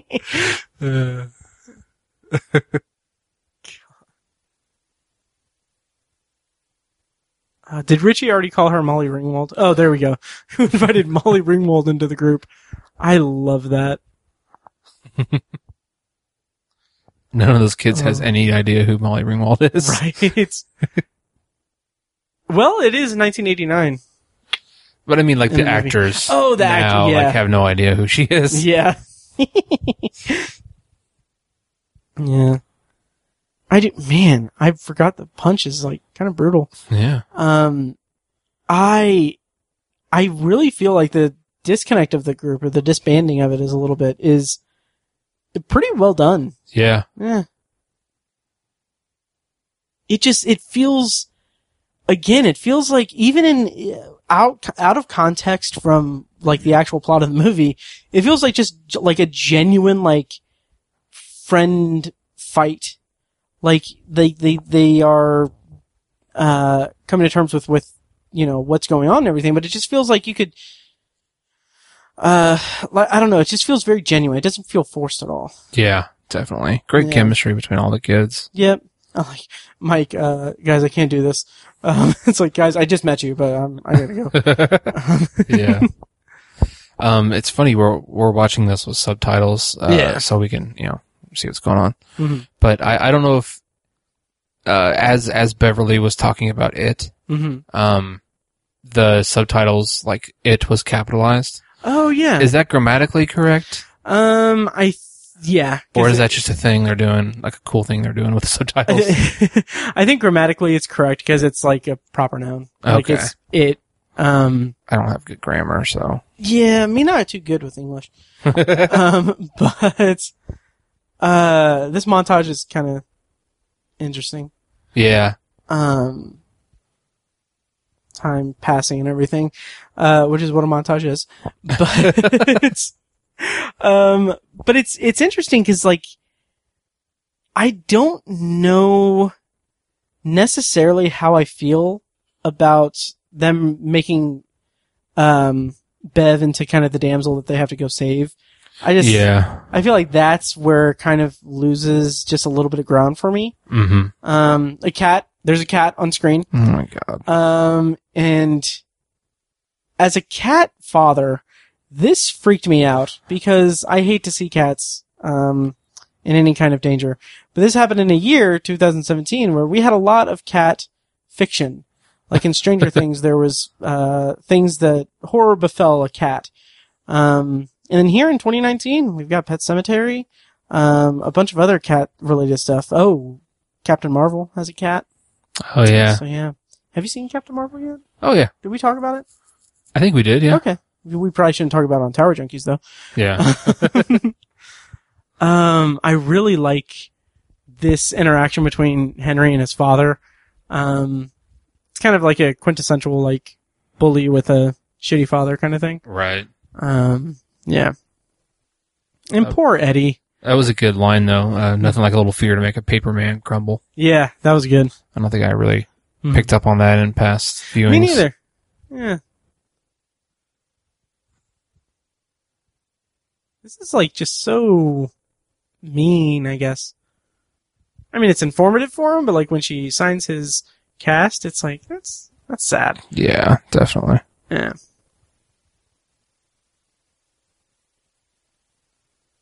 Ugh. And it kind of makes me uncomfortable wondering, well, I don't know what the context is for this character in the pharmacy and everything, but like if like she's related to Mr. Keene or anything, but like just like seeing him being so creepy toward Bev is like, what is he, like how is he acting toward her? Yeah. Right. Yeah. I like how this is pretty authentic to the book because he does find the package in the mailbox with the knife. Right. Yeah. And I like that when we get to it here in a minute, that when he goes back inside and it's like the like variety show that's on TV, like transforms into Pennywise and telling him to kill them all. Very creepy. Very creepy. And true to the book too. Mm-hmm. And I think in the book it was his birthday, but I don't think they do that here. Okay. Yeah. How many times have you read the book? Like twice. Okay. I think. Yeah, because I've only listened to it. Okay. But like when I listened to it because I listened to it like a few months ago, in preparation for, chapter 2 and this, but, like I don't know if I've read or listened to any book that so captures the feeling of summer to me. Yeah. And like, I could see myself doing like a yearly reread or re-listen in summertime of it. Cause it's so good. Mm-hmm. And Audible makes it real easy. Yeah. They don't sponsor us, so. Right. Don't, you know. Yeah. And just like that alone is creepy in itself, just like that woman with the kids on TV. Mm-hmm. But like the way she's so cheerily saying that is just so creepy. Yeah. And then it transforms. Such a nice knife. Yeah. And it's so like that. That's so, and again, the blood. I love the blood in this movie.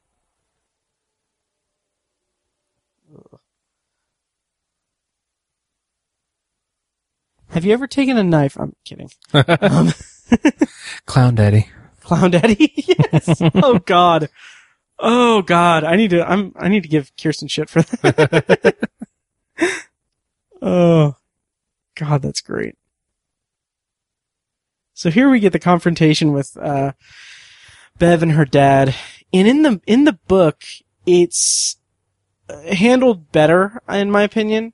But they couldn't really do what they did in the book per se. Well, they could have. But anyway, in the book, he like kind of chases her through town. And I think he is like overtly really trying to like sexually assault her. Okay. But it's interesting in the book because none of the townspeople, like people see her, but they turn a blind eye to her. Oh yeah. Yeah, which in the movie probably would have been redundant and everything, but also I think here it is creepy. It's unsettling because they're in such close quarters. Yeah. You're still my little girl, aren't you? Pizza, you're still my little girl, aren't you? Okay. That's a yes. Yeah, she is. She's my little girl. She's so pretty. Gosh, should I dress her up as Pennywise for Halloween? Please don't. I should. No. I should. Int. I will. Oh my God. She's gonna be so scary.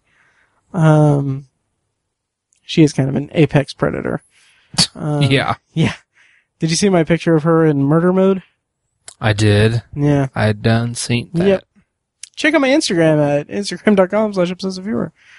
And also Tower Junkies Pod. So I need to post more on Instagram. Mm-hmm. She's still my girl.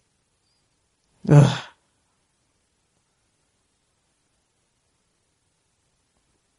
God. It's so, like, that is frightening. Like, and that's what I mean about, like, the idea of fear in a horror movie. Like, evoking fear in the audience in a horror movie. Like for me at least, when I'm here in my 30s. Like, the idea of this young woman being potentially, like, physically assaulted and sexually assaulted by her father. Like, that is horrific. Mm-hmm. And the way it's depicted, like I said, with such close quarters and everything is just so unsettling. Definitely. Yeah. I don't know why, but I thought I remembered Mr. Marsh being like in a wife beater. Oh, that's interesting. I might be thinking of the miniseries. I don't remember though. Yeah, he might pop his shirt off. I don't know. Pop his shirt off.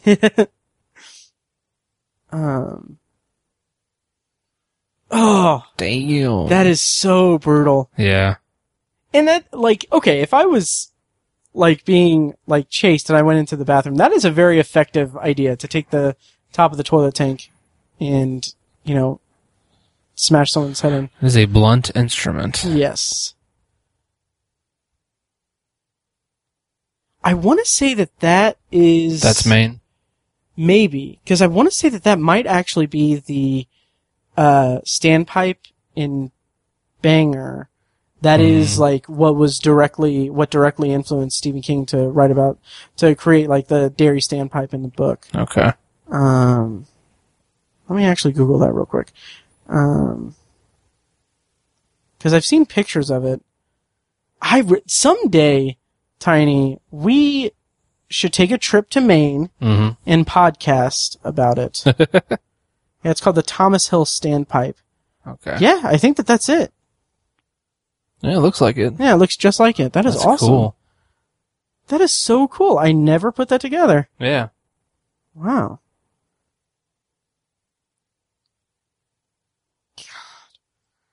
But yeah, like go on a tour of Stephen King stuff. Like they have like tours that they Oh, totally. That'd be awesome. Yeah. Yeah. We'll figure something out. Mm-hmm. And to go to the Stanley Hotel. Yes. That'd God, be so cool. donate to us, please. Yeah. I know Paige wants to go to Maine. Oh yeah. She'd like to see it. Yeah. Nice. Yeah.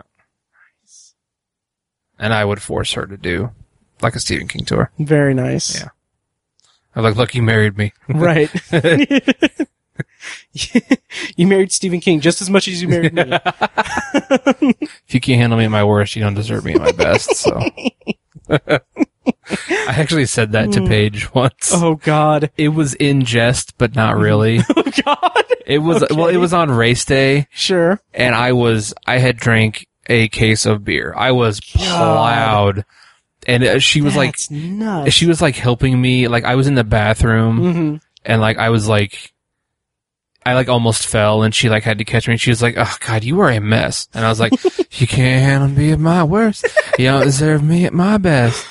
And she just died laughing. Did she immediately stop helping you? Yes. Yeah. Good for her. Yep. The iconic their gazebos line just happened.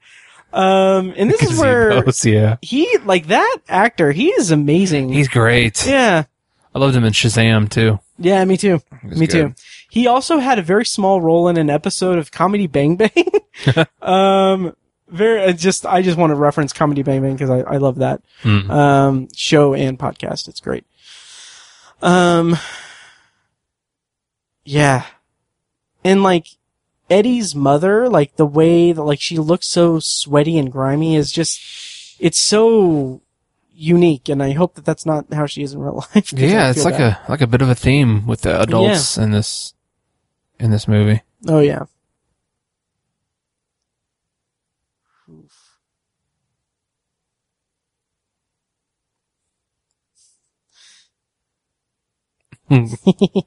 Richie with the bottle.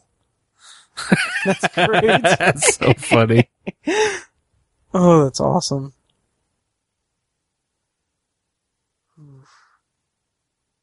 I was going to say something about all that stuff, but I can't remember. I don't know. We should drunk podcast. Oh, God. Yeah. I'll put that on the books for us. All right. Yeah. I like never drink anymore. Yeah, honestly, me neither, really. Mm. Yeah.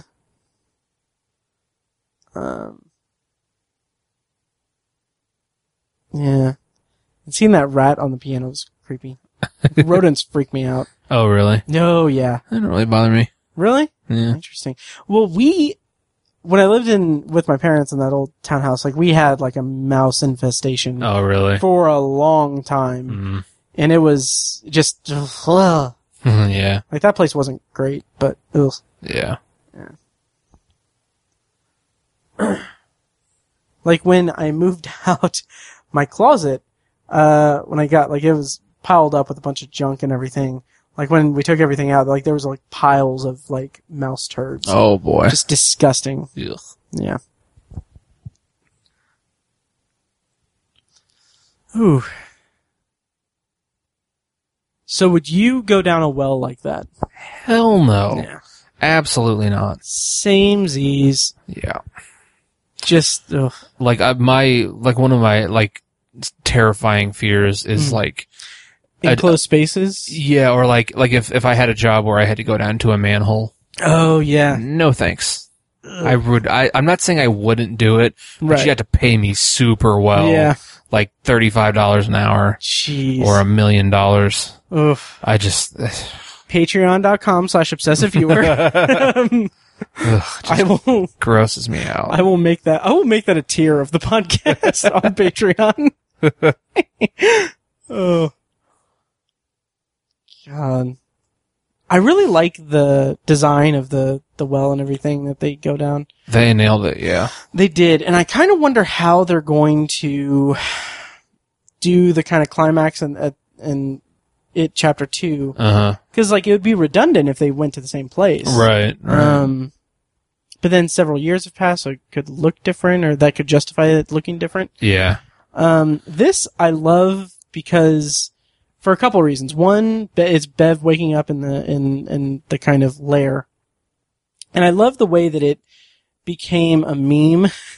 Like, I would spend like a long time watching just like a supercut of different music played when Pennywise came out to do the little dance thing. Yeah, it's one of the funny things that sort of took off from this movie. Yeah. But I also love the kind of mountain of child things and like, the floating children elements. Really cool. Because it's like he's a serial collector who's collecting trinkets from all his kills. Absolutely. And it's a literal mountain. Yeah. And it's also, it's giving an interesting context to the idea of like, you'll float too, and everything. Because that's not in the book. Right. Right. It's just really interesting. It's an interesting enhancement to the story that I think works really well for the film medium. Yes. Yeah. I guess he doesn't dance yet. Mm.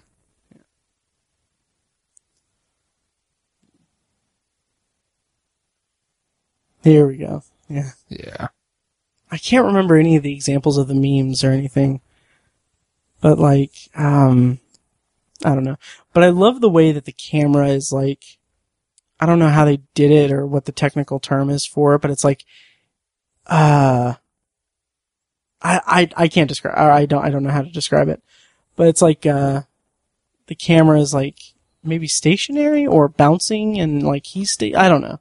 Yeah. It's crap, I don't know, like it's, like a forced perspective thing or something? I don't know if that's right. Yeah. It's fixed on him. It's like stabilized on him. Okay. And everything around him moves. Yeah. But he's in, frame and, he's stabilized.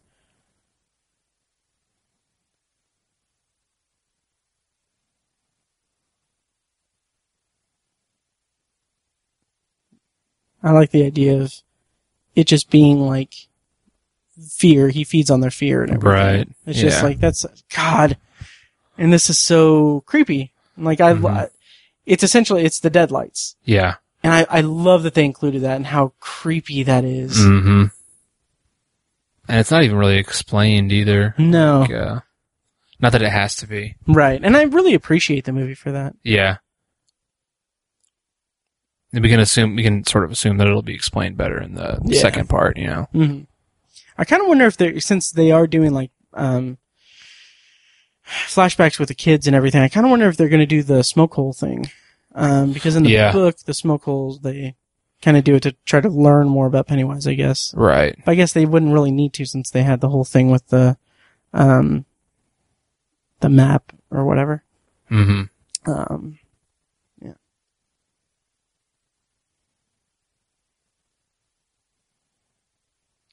God, I really like Henry as the deranged killer. Mm-hmm. Like that actor does a really good job. Yeah. Again, it's like kind of it could be like a thankless role. Like it could be, or a really difficult role even, just because, I mean, he's the physical adversary for them, but it's like he's competing with fucking Pennywise, the dancing clown. Right. And Bill Skarsgård, who's knocking it out of the park. He could have been a total Joffrey Baratheon. Yeah, totally. He could have been kind of whiny and... Yeah. Yeah. Or just like universally hated. Right. Like a career-defining thing. Mm. I really like the way that plays out with the kind of bolty thingy. Makes me think of No Country for Old Men. Oh, yeah. I haven't seen that in a long time. Same thing, really. Yeah. Mm.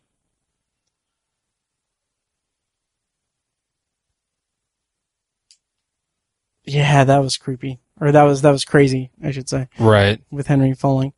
Yeah. Ugh. Damn it, Mike. I know, right? Damn kids.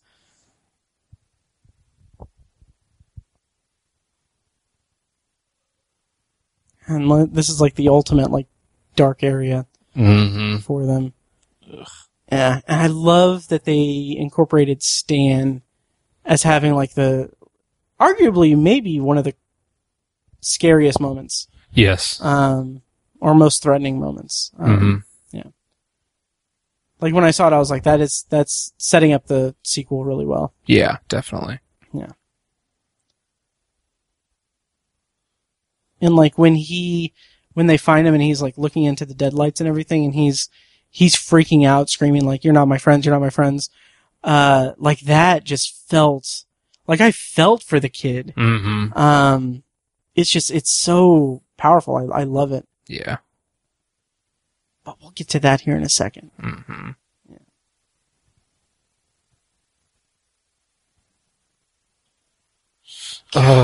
I forgot that the painting lady comes back. Yeah. That is super creepy. Ooh.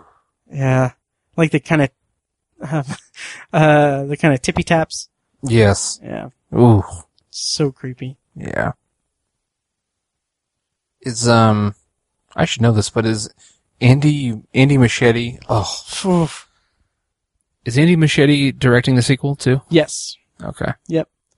That shot where he's looking into the deadlights and the mouth kind of comes out kind of xenomorph-like a little bit. Yeah. Super, super creepy. Mm-hmm. I like that Pennywise is just like, all right, I'm out of here. He's like, hey, it's me. Okay, bye. Yep.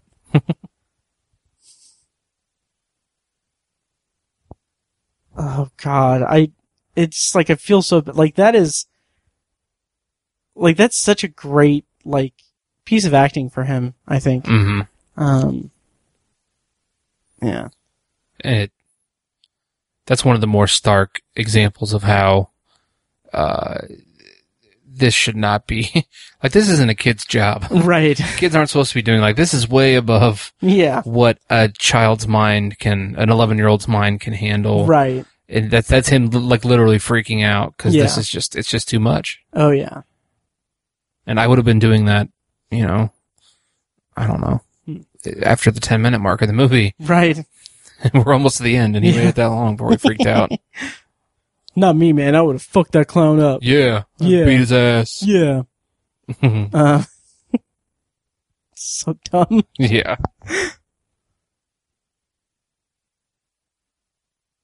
And I like this that, and I wish that it wasn't technically like effective, but like when Ben kisses her here in a moment, Like, I thought that was really funny, just the reaction and everything. But I kind of wish that it, didn't, like I said, I wish it didn't, work out. Yeah. Because it is a little hokey. Yeah, it's a bit of a cliche. Yeah. But I like the moment, and we're getting ahead of it, but I like the moment where that's when she realizes the poem was Ben. I thought that was sweet. Mm-hmm.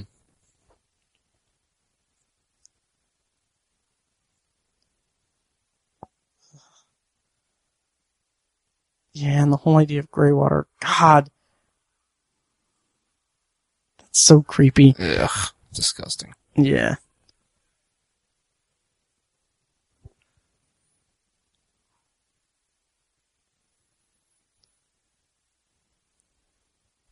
I assume this entire set was constructed for the movie.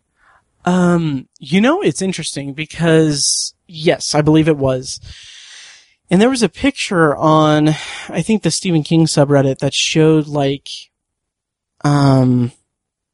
a bunch of, the apparatus that was created for it. Mm-hmm. And it's it's wooden tunnels, obviously above ground and everything. Mm-hmm. I'll try to find it.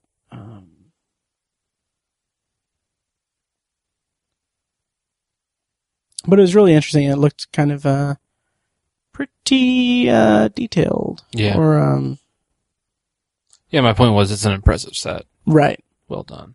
Yeah. Oh yeah, this is where he kisses her. And it's further exacerbated by the fact that it's so awkward. Yeah.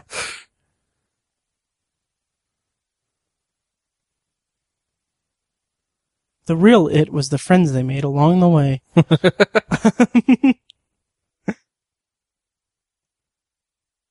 I love the reactions, though.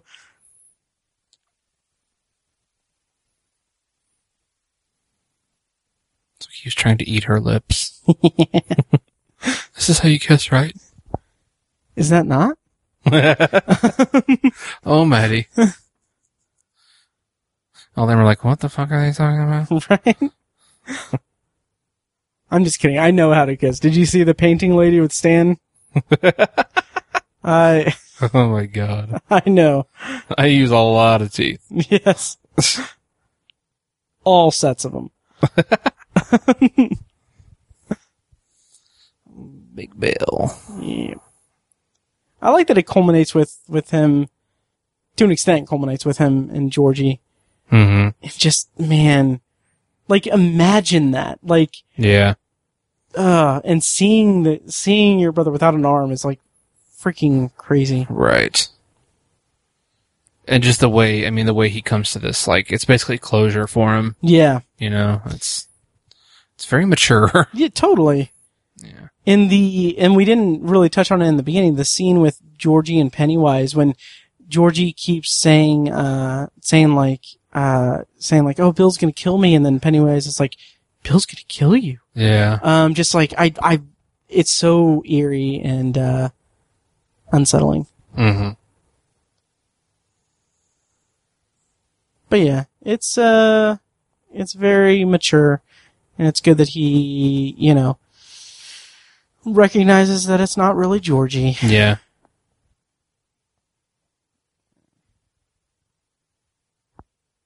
The actor that played Georgie was in a movie called The Prodigy, just a creepy, maybe not possessed, but creepy demonic kid movie. Mm-hmm. It looked good. I never saw it. It came out this year.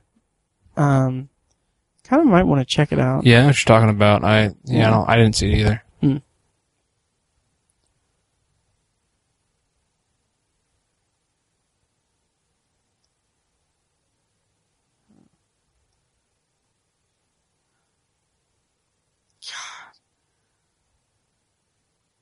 And I love that, the design of Georgie falling down and just having that hole in his forehead. Mm-hmm. And it's when it's not like he immediately transforms, now he is, but that beat where he's not transforming is just that little bit of kind of, I don't know, concern or fear that maybe he didn't do the right thing. I just like how it holds for a beat before we get into the final battle. Yeah. That's a creepy shot with Georgie's head Totally. and Pennywise's costume. That's so cool. There are several good, like, aerial shots Yes. in the movie. Most notably when Georgie gets dragged into the sewer. Mm-hmm. That's creepy as crap. Oh, absolutely. And I kind of like the, kind of like the almost Power Rangers-esque kind of like one-on-one, like they each kind of beat him up a little bit. Yeah. It kind of reminds me of Power Rangers where they would all like a team of Power Rangers would go one by one against the enemy. Mm-hmm. God, that is so frightening. Right. And threatening. See, they're just one-on-one. Yeah.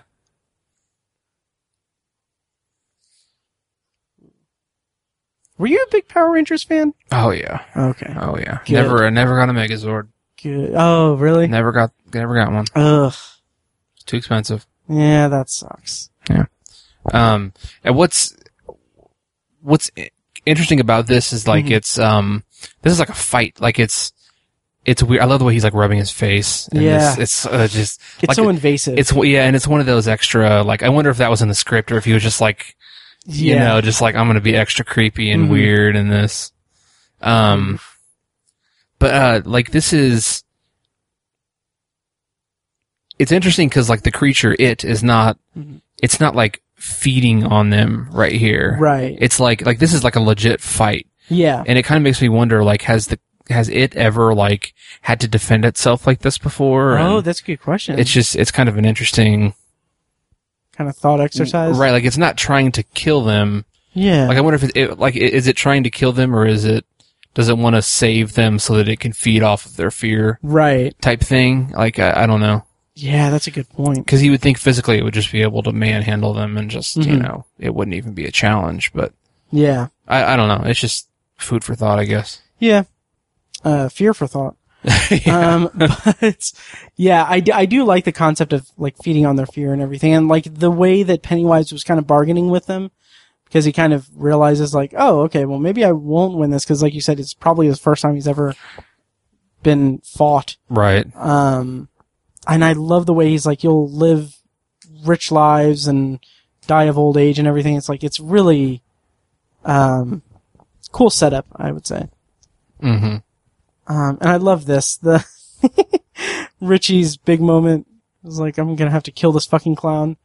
So great. Like, I remember in the theater just like cheers. Yeah. It's great. Oh yeah, the, burnt arms coming out when Mike does it. That's awesome. Pretty cool. Yeah. Yeah, like each iteration of the iteration, creature. yeah. Iteration. Yeah. And I like that, the spider kind of pincers. It's like grasping at straws, like what's gonna scare these kids or whatever, yeah. Yeah, and I like that as potentially a nod to the book and also foreshadowing maybe for part 2. Uh-huh. But yeah. And that's it. I never noticed that, and I'll have to revisit the book and find out, but the mummy, like the kind of wrapping of the mummy against Ben, I think that that's a tie to the book because Ben, like was chased by the mummy, like the Universal Monsters mummy. Right, yeah. It may have been Ben, I don't know. Yeah, ugh. I like that Bev has like almost no hesitation there. Yeah.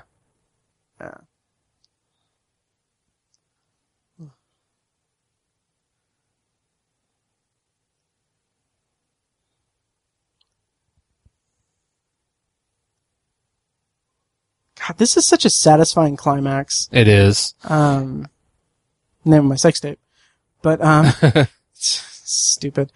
I love how it feels like it's like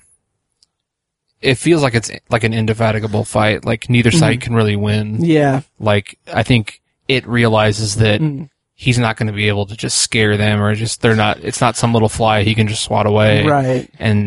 But I think the kids, because of their naivety, think they could just, you know, they're going to physically defeat this thing with pieces of pipe and a baseball bat. Yeah. Still insists he sees the ghosts. I love this because it's part one of a 2-part movie, but it doesn't feel like it's incomplete. It doesn't feel like it's part one. Yeah. I love the way that his head kind of breaks apart like that. Mm-hmm. There's something to the kind of fluidity of that, but still being a solid is really just, well realized. Yeah. But, like, this movie does not feel incomplete. Like, it tells a complete story, complete character arcs for 7 characters it's insane. Yeah. And is, and is super creepy and, effective on that level too. Yeah, there's no, like, annoying cliffhanger. Exactly. Yeah.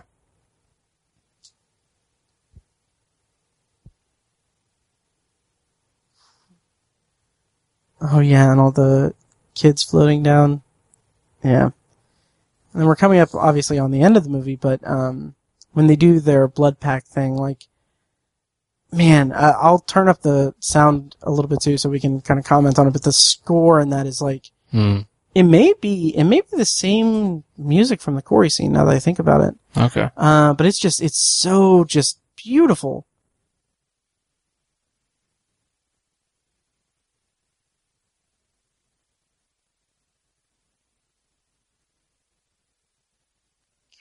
Closure for Bill. Yeah. Yeah. God, it's the same kind of sense that I get when I watch like Stranger Things that, like, I feel like these kids are all destined for like long careers. Mm-hmm. And I think that that's come to fruition pretty well because like, the kid who plays Bill is going to be in Ryan, Johnson's new movie, Knives Out. Okay. And, Sophia Lilas, she was in that one movie, Nancy Drew. Yeah. Right. Yeah, so, cool. Yeah, hopefully they, have some staying power. Mm-hmm.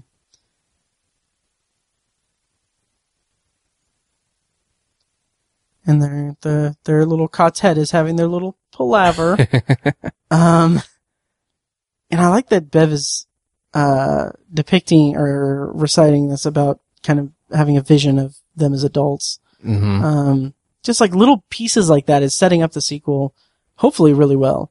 Yeah. Yeah. And then Bill makes the oath that they're going to swear to come back. Yes. If it comes back. Yeah. Did you ever do a blood pact as a kid? No, not so Okay. much. That's pretty extreme. It is. You never did like Blood Brothers? No. Oh, interesting. No. I don't think I did, but let me turn up the sound a little bit so we can hear it. Okay. It's definitely a different score from the Corey scene, but I think I may have turned it up too early because now it's kind of starting to come in a little bit, kind of, I don't know, kind of triumphant. It just kind of scores the bond that they all share now really well. But I think it's when they hold hands, when they start to kind of come together, that's when it really kicks in. Okay. Yeah, here.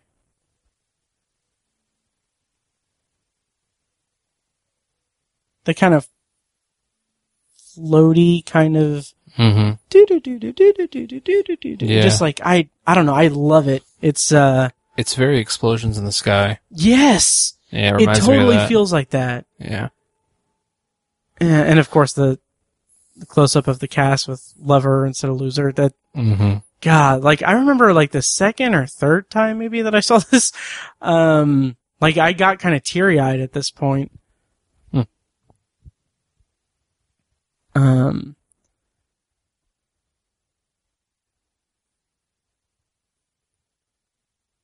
And again, it kind of closes on a really kind of quintessential coming of age story moment. And actually, I think I That's not the same area that they were at when they were walking by where the train was Oh, going. yeah, it's a little different. Yeah. But that kind of covered bridge thing is really cool. Definitely. A lot of good set work. Yeah. But again, about this, I like that Stan's the first one to leave. I think that's kind of cool. Mm-hmm. And then we're left with Ben and Bev and Bill. And then Ben leaves.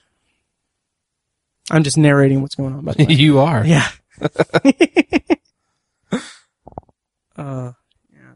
Is it implied that she killed her dad, basically?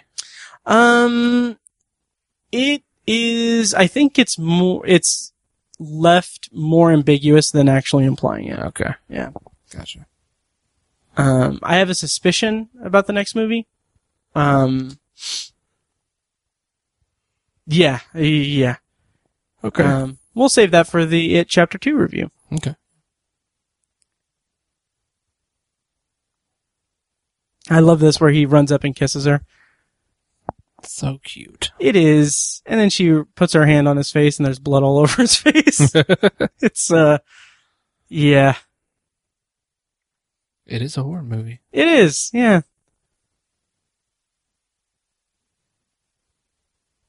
I think the music kind of pumps up here too. And it's just like, I love the score of this movie.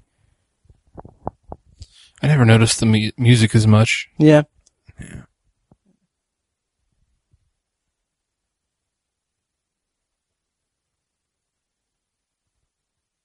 And that's kind of an interesting concern. We talked about it earlier a little bit, but just the idea of them, like, it's got to be frightening for the adult actors, even though, I mean, we have like Jessica Chastain and, oh God, what is his name? James McAvoy. Bill Hader. And Bill Hader, like talented actors and everything. And I love this, chapter 1. But like, it's gotta be some pressure on them to actually deliver on, like, are they going to be able to capture that chemistry that the Losers Club as kids had? Yeah, that is a lot of pressure. Whereas like capturing the chemistry and then also capturing it in a way that shows that they've, been apart for 27 years. Mm-hmm. So, yeah. So that's it. Our commentary track. Yeah. So the cast, Bill Denbrough, Jaden Lieberher, really good. Ben Hascom, played by Jeremy Ray Taylor, really good. Beverly Marsh, Sophia Lillis, really good. Richie Damn it. Good try. I tried. I tried. I went way too slow. Yeah. Way too slow. Yeah, so any parting thoughts on It Chapter 1? Really well done and just a great movie. I think this was my number 3 movie of the year in my top 10. That sounds right. Yeah, I think it was my number 3, but yeah, I mean, and this was a great year for horror as well. 2017. Hereditary and Was Hereditary in 2017? wasn't it? Or am I thinking of last year? You're thinking of last year. Thinking of last year. Yeah. But yeah, I mean, I really love this movie. Me and too. I think, I don't know if there could ever be an adaptation of it that would be better. I mean, hopefully the second one is equally as enjoyable as this, but Right. I'm thinking, as far as at least this part of the story, I don't know that we could get a better adaptation. I agree. Yeah, and this was both of our number 3s on our top 10 in 2017, and Mike, Okay. our co-host on Sabbatical on Obsessive Viewer, it was his number 1. Right. So yeah, but and that's something I was going to ask you as we kind of close out this episode, but do you think down the road, like this is a really well done adaptation and it's really effective, it's really great. Do you think down the road there would be room to make like a TV series adaptation, like a limited series that's not like 3 episodes, but like a 13 episode season? I mean, it's possible, and I don't think it would be bad, but, Yeah. I don't know, it's just, depending on how this concludes with the second movie, for fatigue purposes and everything, I just don't know that. Yeah, a lot of time would have to pass for that. Yeah, I don't know how I'd feel in 20 years. Yeah. Who knows? And how did you feel watching this for now the 3rd time in your life? I mean, great. I mean, Yeah. it re-solidified a lot of my opinions about it. Nice. I don't think I'd change anything I've said or any positions I've put it on any lists or anything. Nice. Same. It's my, like I said, it's my go-to movie, when I'm, like editing and stuff. Funny, one of the head carpenters is David Palmer, president from 24. Anyway, closing thoughts, expectations for the sequel. How do you feel going into it? Are you excited, nervous, anything? I'm wicked excited, but I'm also just nervous that they're not going to be able to pull it off. Yeah. Cause I think this is the sequel, the conclusion is the hardest part to do. I think it's one of Stephen King's best endings that he's ever come up with. And it's just a lot of pressure. I agree. I have faith that they'll do it justice, but I also am going in recognizing that the end to this story, the way that they're splitting up this story with the kids and then adults in the sequel, this portion of the story I'm going in prepared for it to be more open to interpretation and,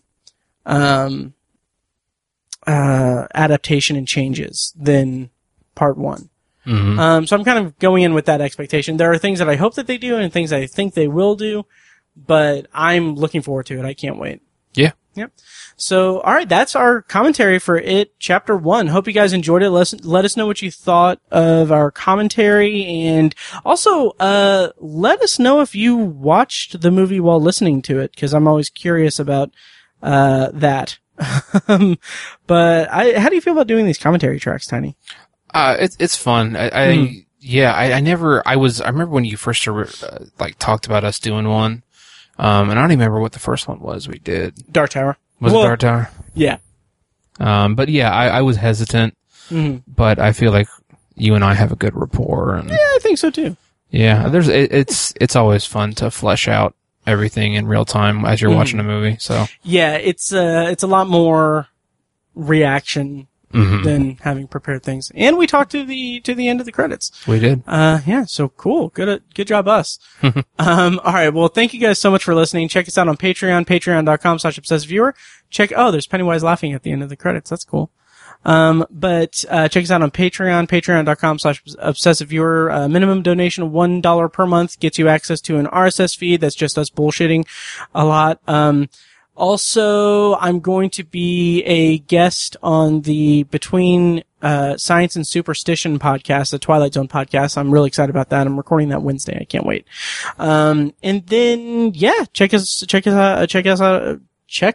out our other podcasts, Obsessive Viewer and Anthology. Links in the show notes and the pre-recorded outro. I'm tired. I want to go to bed. Tiny. Me too. Yeah. Very all right. much so. So, yeah. So thank you guys so much for listening. Long days and pleasant nights. And may you have twice the number. And now, here's a short clip from our Patreon exclusive RSS feed. To hear the full clip and more exclusive Patreon content, go to patreon.com/obsessiveviewer and become a patron at the minimum rate of $1 per month. Thank you and enjoy. I did do something really stupid the other day that I'm gonna record. I have this recorded forever. But whenever I throw her toys, and she runs after and chases it, like she's kind of a dumb cat, so she just runs at it, and like wherever it lands, she just stands by it. Sometimes she'll like jump up and like try to catch it with her paws, and then like midway through, she's like, "Oh, I don't have any thumbs." But since I live alone and I just have a cat and I'm completely alone in my life, I will throw the toy and then I'll just say instinctively as her, say like, "Hey, I get the toy. I get the toy." So the other day I did that and that turned into, I don't know if I'm going to be able to do this with a straight face, but it turned into me throwing the toy and then imagining and then reciting her saying, "I get the toy," and I get it again. "You're never going to get the toy. I get the toy." Oh my God. And I texted that to Kirsten And she just sent a GIF that was just like a very like judgmental look. And then I just put like musical notes, and I was like, hissing the night away. Oh my God. Hissing the night away. And then, I take a water drink, I take a salsa drink. And then I didn't think anything further. Jesus Christ. And there go all of our Patreon subscribers. I know. Please tell your friends about how embarrassing this Patreon feed is. Good God. I get that toy, and I get it again. Oh my God. Tower Junkies is edited and produced by Matt Hurt and presented by ObsessiveViewer.com. For a full archive of our episodes, go to TowerJunkiesPod.com/archive. You can also like our Facebook page at Facebook.com/TowerJunkiesPod and follow us on Twitter at TowerJunkiesPod. If you enjoy the show, please take a couple minutes to leave us a rating and a quick review on Apple Podcasts. This is the easiest way to support what we do, and all it costs is just a little bit of your time. If you'd like to donate to the podcast, you can make a PayPal donation at TowerJunkiesPod.com/donate or support us on Patreon for recurring donations and access to commentary tracks and B-roll audio recorded exclusively for patrons at patreon.com/obsessiveviewer. Every donation goes toward paying the fees to keep the podcast running and is greatly appreciated. For official Obsessive Viewer merch, including shirts, mugs, phone cases, and more, visit our TeePublic store. You can find a link to the store in the show notes of this episode and at obsessiveviewer.com/donate. Or you can simply search for Obsessive Viewer at teepublic.com. For information about our annual live event showcasing short horror films from local filmmakers, check out Shocktoberinirvington.com. And for an archive of all our events, as well as news about potential future events, head over to obsessiveviewer.com/live. For more podcast content, you can find our flagship movie and TV review and discussion show, The Obsessive Viewer Podcast, at obsessiveviewer.com and on Twitter at obsessiveviewer. You can also find Anthology, Matt's solo podcast covering The Twilight Zone, and other classic and contemporary science fiction anthology TV shows at anthologypod.com and OV Anthology Pod on Twitter. And finally, check out The Secular Perspective, Tiny's side project podcast, which tackles current events and life's big questions from the perspective of secular hosts Chad and Amanda at thesecularperspective.com. Music for the podcast is provided with permission from Fingers T on YouTube. Additional bumper music is provided courtesy of As Good As It Gets, which can be found at facebook.com/asgoodasitgetsband. Thank you so much for listening. Long days and pleasant nights.